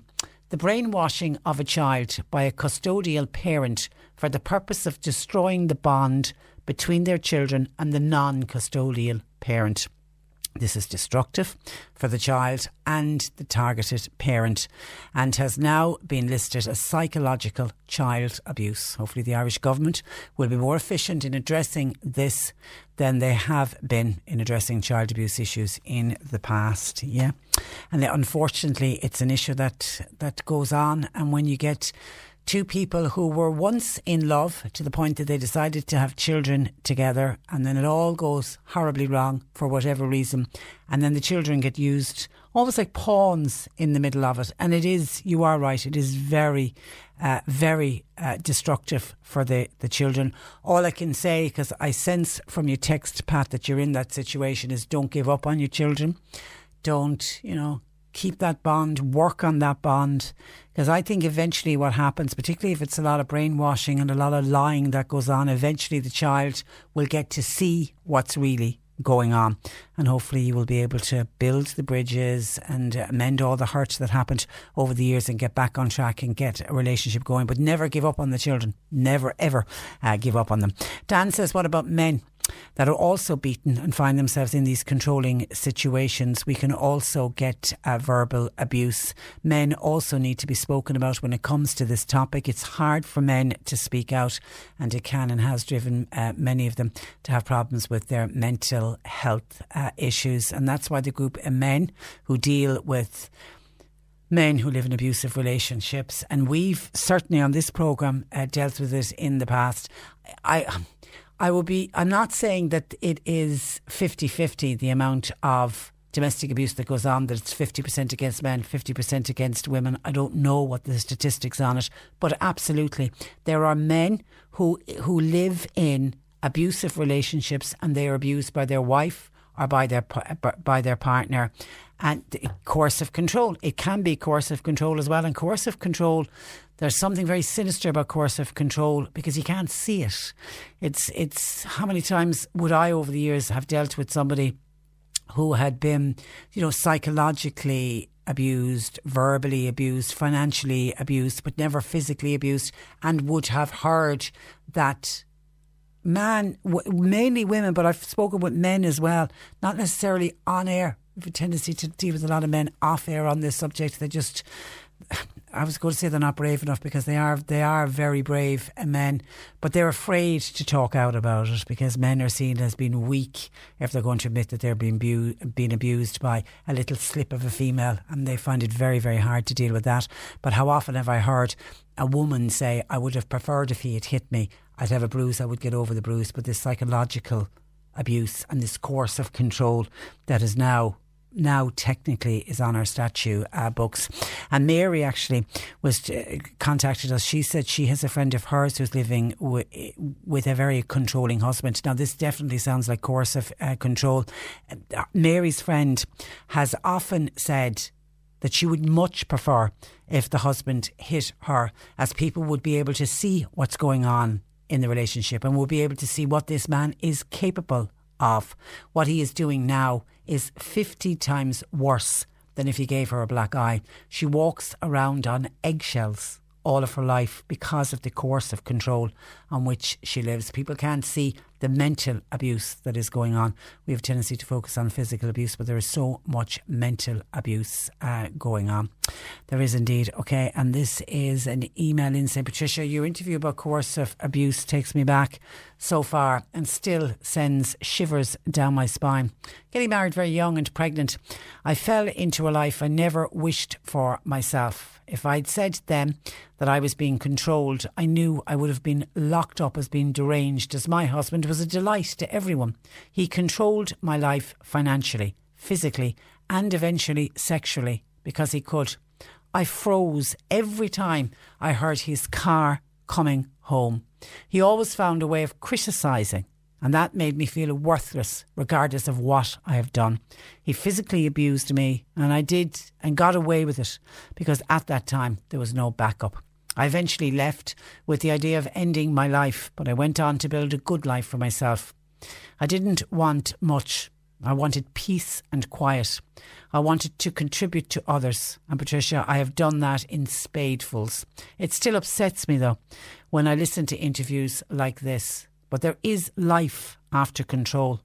You can control your life. I have, and I now love my life. I would prefer if you didn't call out my name. Thank you. What an honest email, summing up only too well what coercive control is and how damaging it can be. I'm so thrilled to see that you've got your life back in order. Long may you continue to lead that happy and peaceful life. 1850 333 103. The C103 Cork Diary. With Cork County Council. Supporting businesses, supporting communities, serving Cork. Visit corkcoco.ie. The Cork ICA Federation meeting that's on at 7:30 tonight in the Social Services Hall in Mallow. While there will be a monster bingo tonight, 8:30 in the Parkway Hotel in Dunmanway, with proceeds going to local charities. The 13th annual Cork City Marathon, Half Marathon and Team Relay is taking place on Sunday, the 2nd of June. This is internationally recognised with competitors from far and wide. You can register or get more information on www.corkcitymarathon.ie. And 96 FM and C103 were proud media partners of this event. An Alzheimer Tea Day will be held tomorrow in the Daily Grind in Kanturk. It coincides with Kevin Quaid's monthly afternoon tea from 3 to 4:30, and everyone is especially welcome if you have any concerns about dementia. And the monthly Mass in honour of St. Pio is on in St. Joseph's Church in Lismar. That's on tomorrow night, 1st of May at 8 p.m. All are welcome. Cork Today on C103. With Walker Hearing Clinic in the Consultants Private Clinic at CUH. Hearing care and wax removal. See walkerhearingclinic.ie. Now, tomorrow morning, a protest organised by parents will be staged in Carrigtwohill to highlight lack of school places in what is a rapidly expanding town. Joining me is Lorraine O'Connell, one of the organisers of the protest tomorrow. Good morning, or good afternoon to you, Lorraine. It's gone past 12. Good afternoon to you. Good afternoon, Patricia. Thanks very much for inviting us to speak this morning. We really appreciate it. Well, you're very welcome. Now, the background on this, how many schools do you currently have in the town? Right. Currently we have three primary schools and we have 2 post-primary schools. Now the 3, so that's 5 altogether. So the current situation is with regard to 3 of these schools, 2 primary and 1 post-primary. Now the history, a little bit of history, Patricia, is this: the first prefab was actually in the village, was put up in Sculver in Afa just over 12 years ago. So this is going on quite a long time, and we've been on the building list since 2012. And a prefab is only ever meant to be a temporary solution.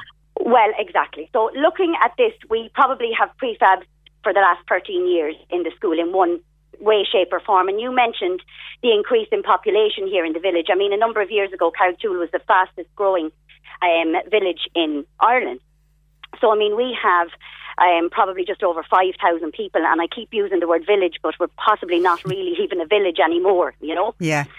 So at the moment we are in a situation where we are waiting for the 3rd round of planning permission to be submitted to Cork County Council, having had the first 2 rescinded and revoked by planning department for one reason or another. And I suppose the second time it happened, it went up on the 28th of March, Patricia, the second one.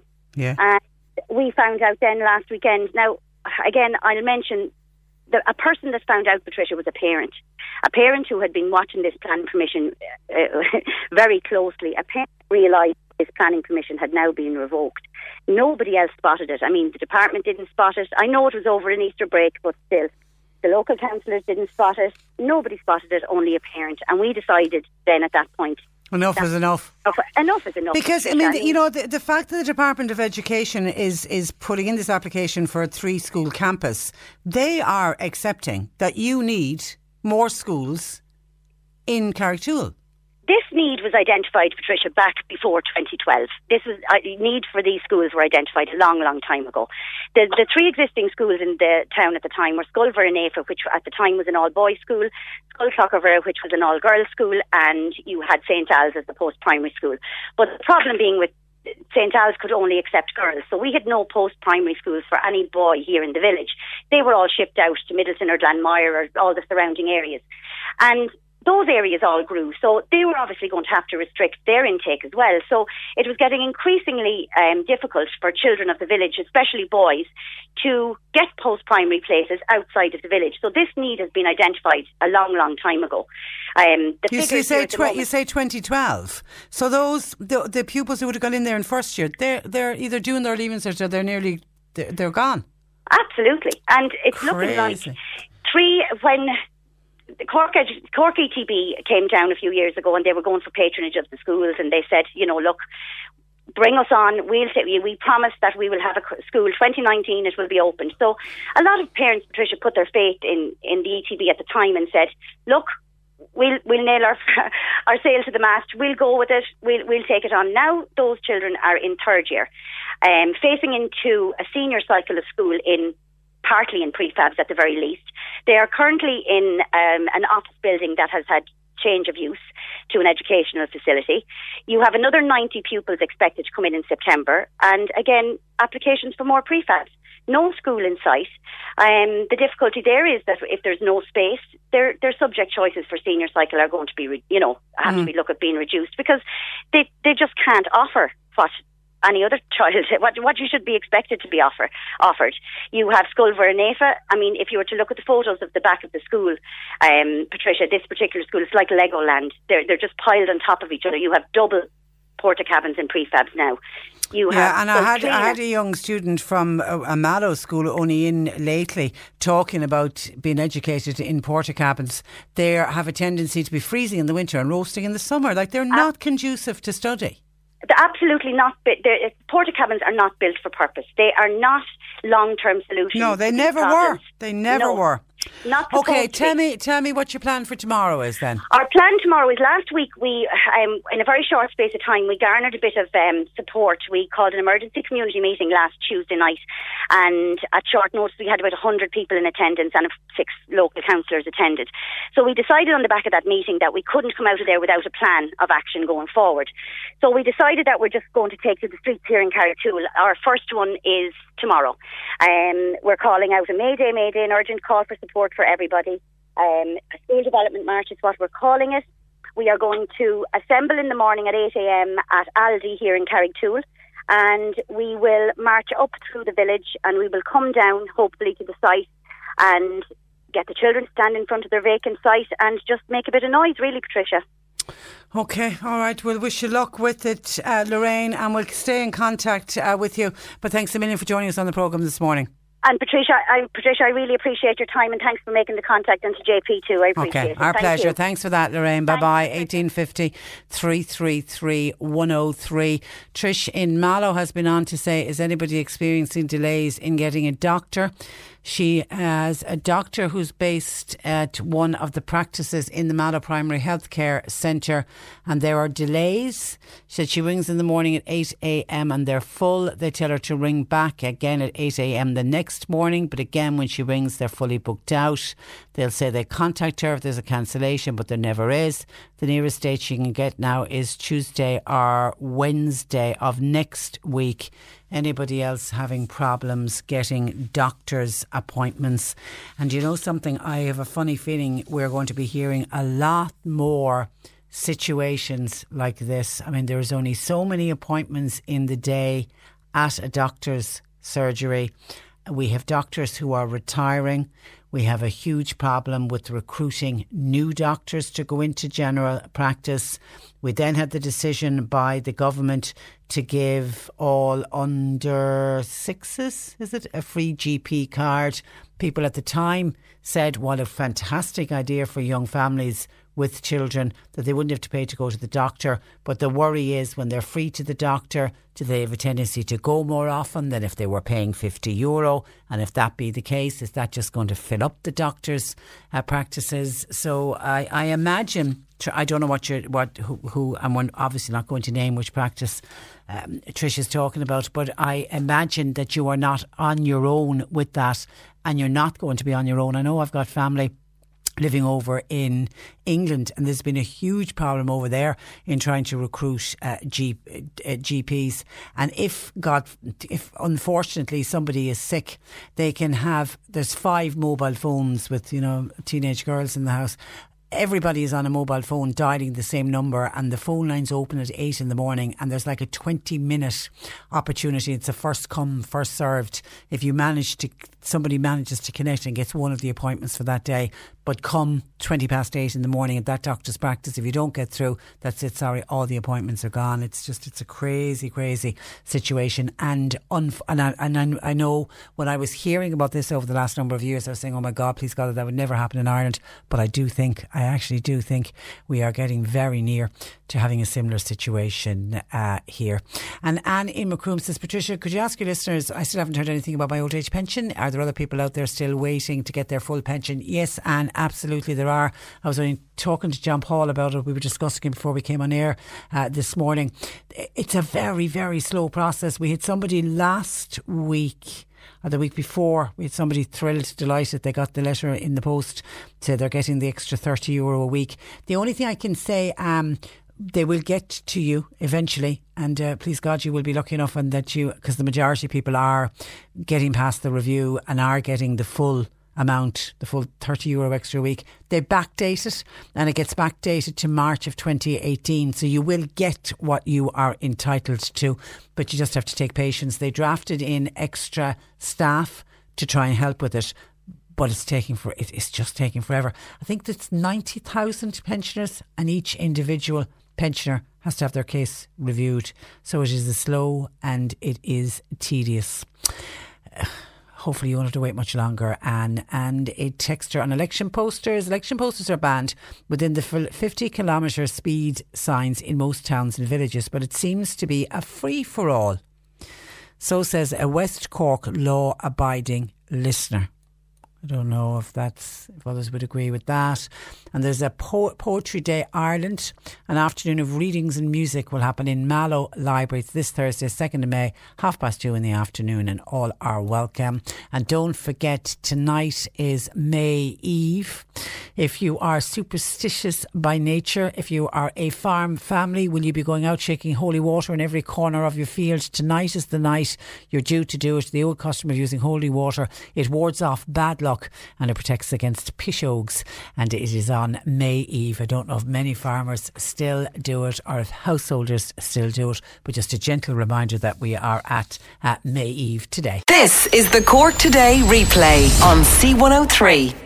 Joe Heffernan joins us on this Tuesday afternoon. Good afternoon, Joe. Good afternoon, and Patricia. You are very welcome. Now, last week when I was off and John Paul was sitting in for me, we started a piece on irrational thoughts. Yeah. And we went through the first 4 irrational thoughts. So we're going to move it on to the 5th irrational thought.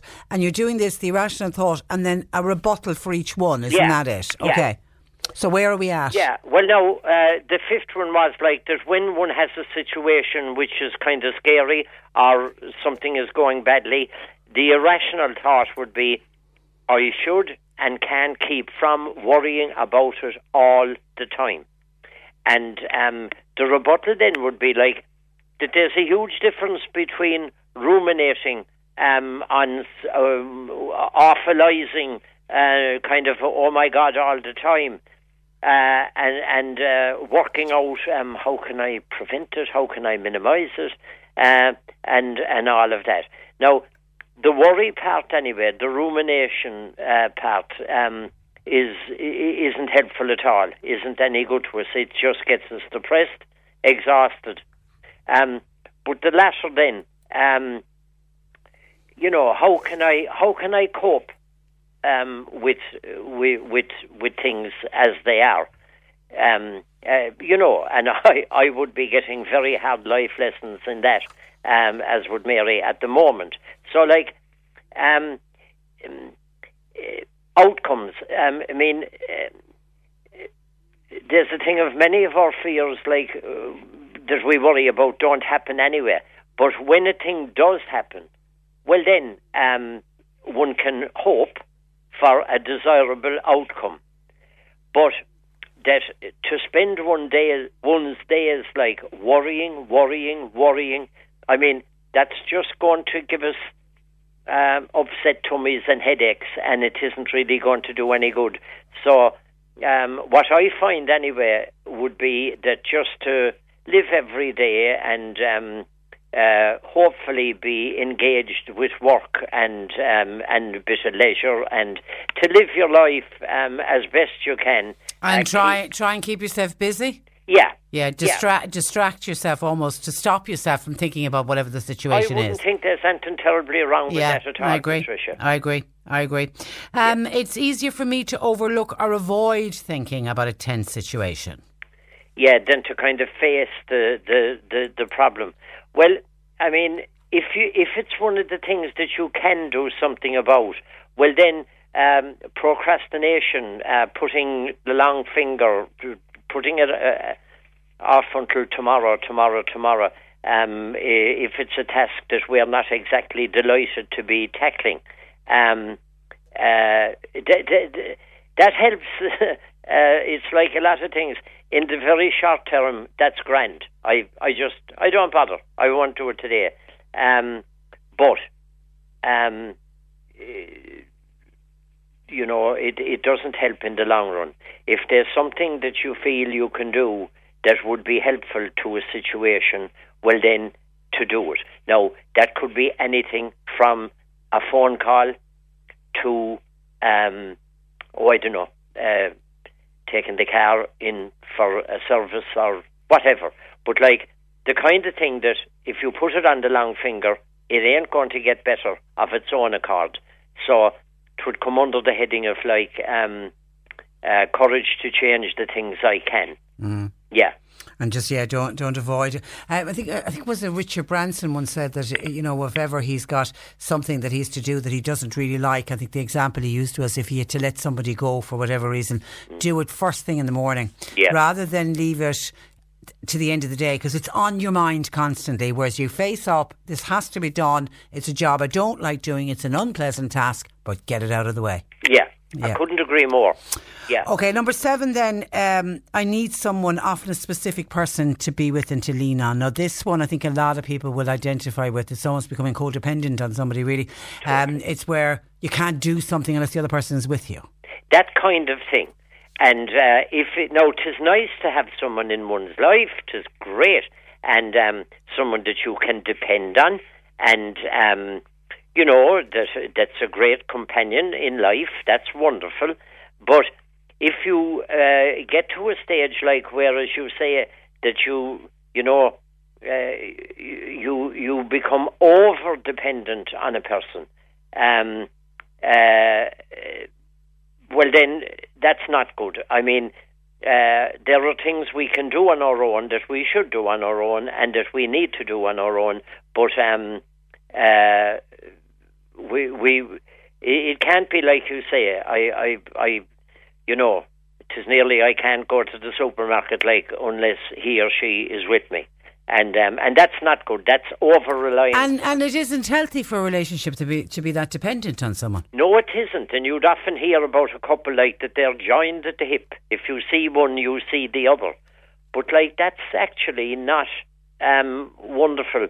It's not great because I remember reading a thing, I have it somewhere there, by John Gottman, about that as each individual pursues his or her own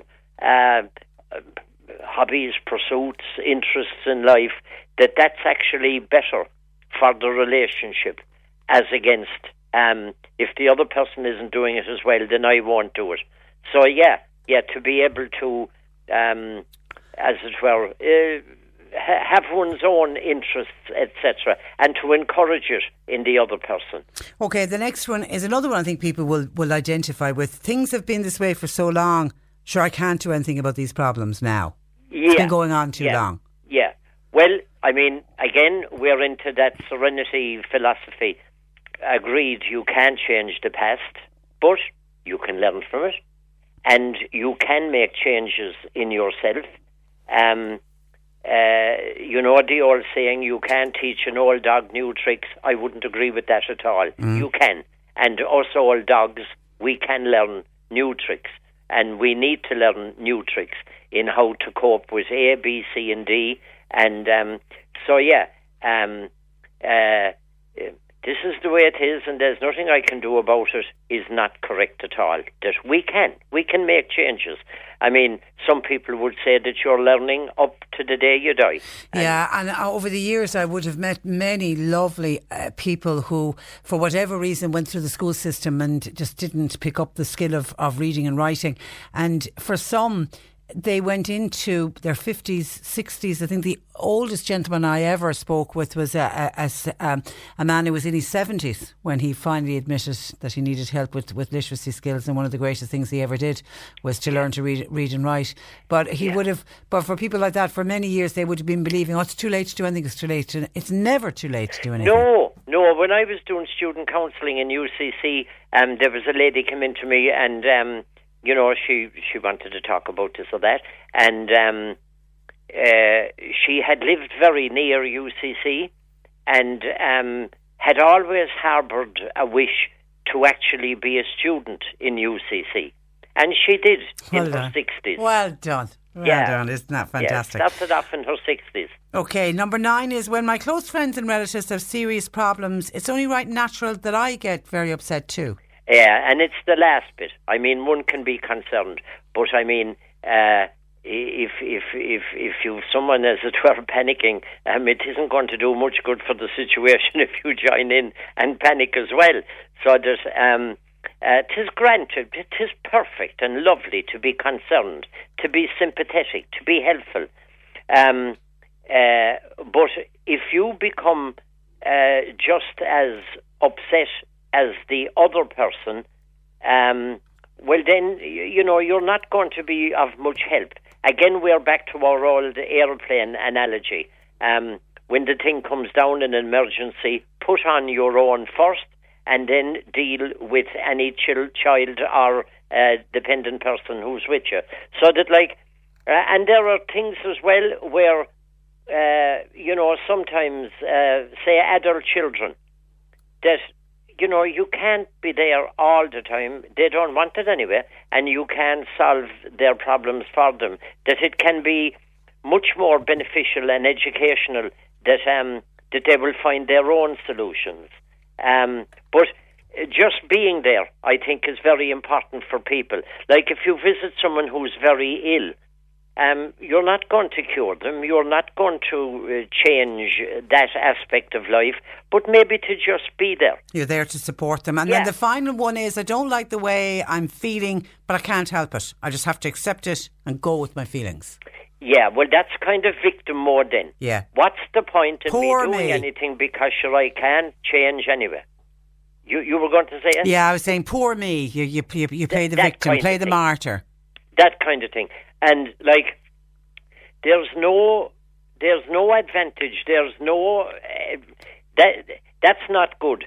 I often talk about the critic, the perfectionist, the warrior, and the victim. And I always say, no, we got to avoid that other one, the victim, because that's what's the point in trying because I never succeed anyway, and it's no good. So what we need to be is, I often talk about I over E, which is intellect over emotion.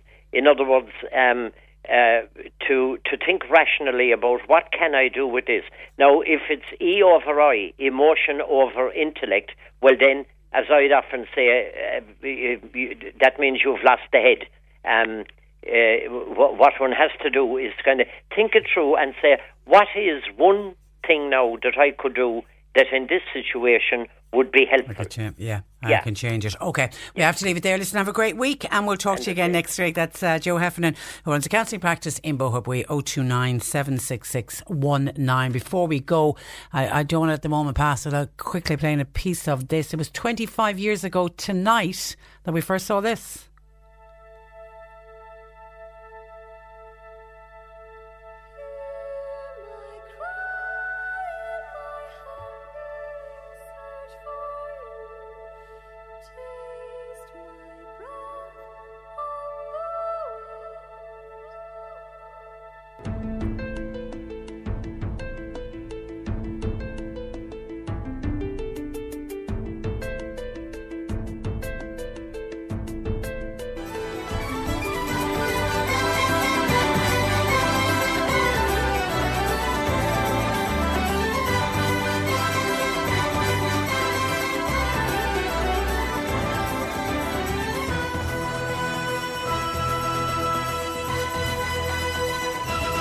Oh, what a fantastic show. Riverdance 25 years ago tonight. That's where I leave you for today. Thanks to John Paul. Talk tomorrow. When you make decisions for your company, you look for the no-brainers. And if you have a lot of mailing to do, Stamps.com is the ultimate no-brainer. It streamlines your processes to make your business more efficient, which makes you less busy. Mail checks, invoices, legal documents, and everything you need to keep your business running with Stamps.com. Seamlessly connect with every major marketplace and shopping cart. Schedule package pickups and see your cheapest and fastest shipping options from different carriers, with rates up to 89% off USPS and UPS rates. And with the Stamps.com mobile app, you can take care of mailing and shipping wherever you are. Make the same no-brainer decision as over 1 million other businesses with Stamps.com. Sign up with code PROGRAM for a 4-week trial, plus free postage and a free digital scale. No long-term commitments or contracts. That's Stamps.com. Code PROGRAM.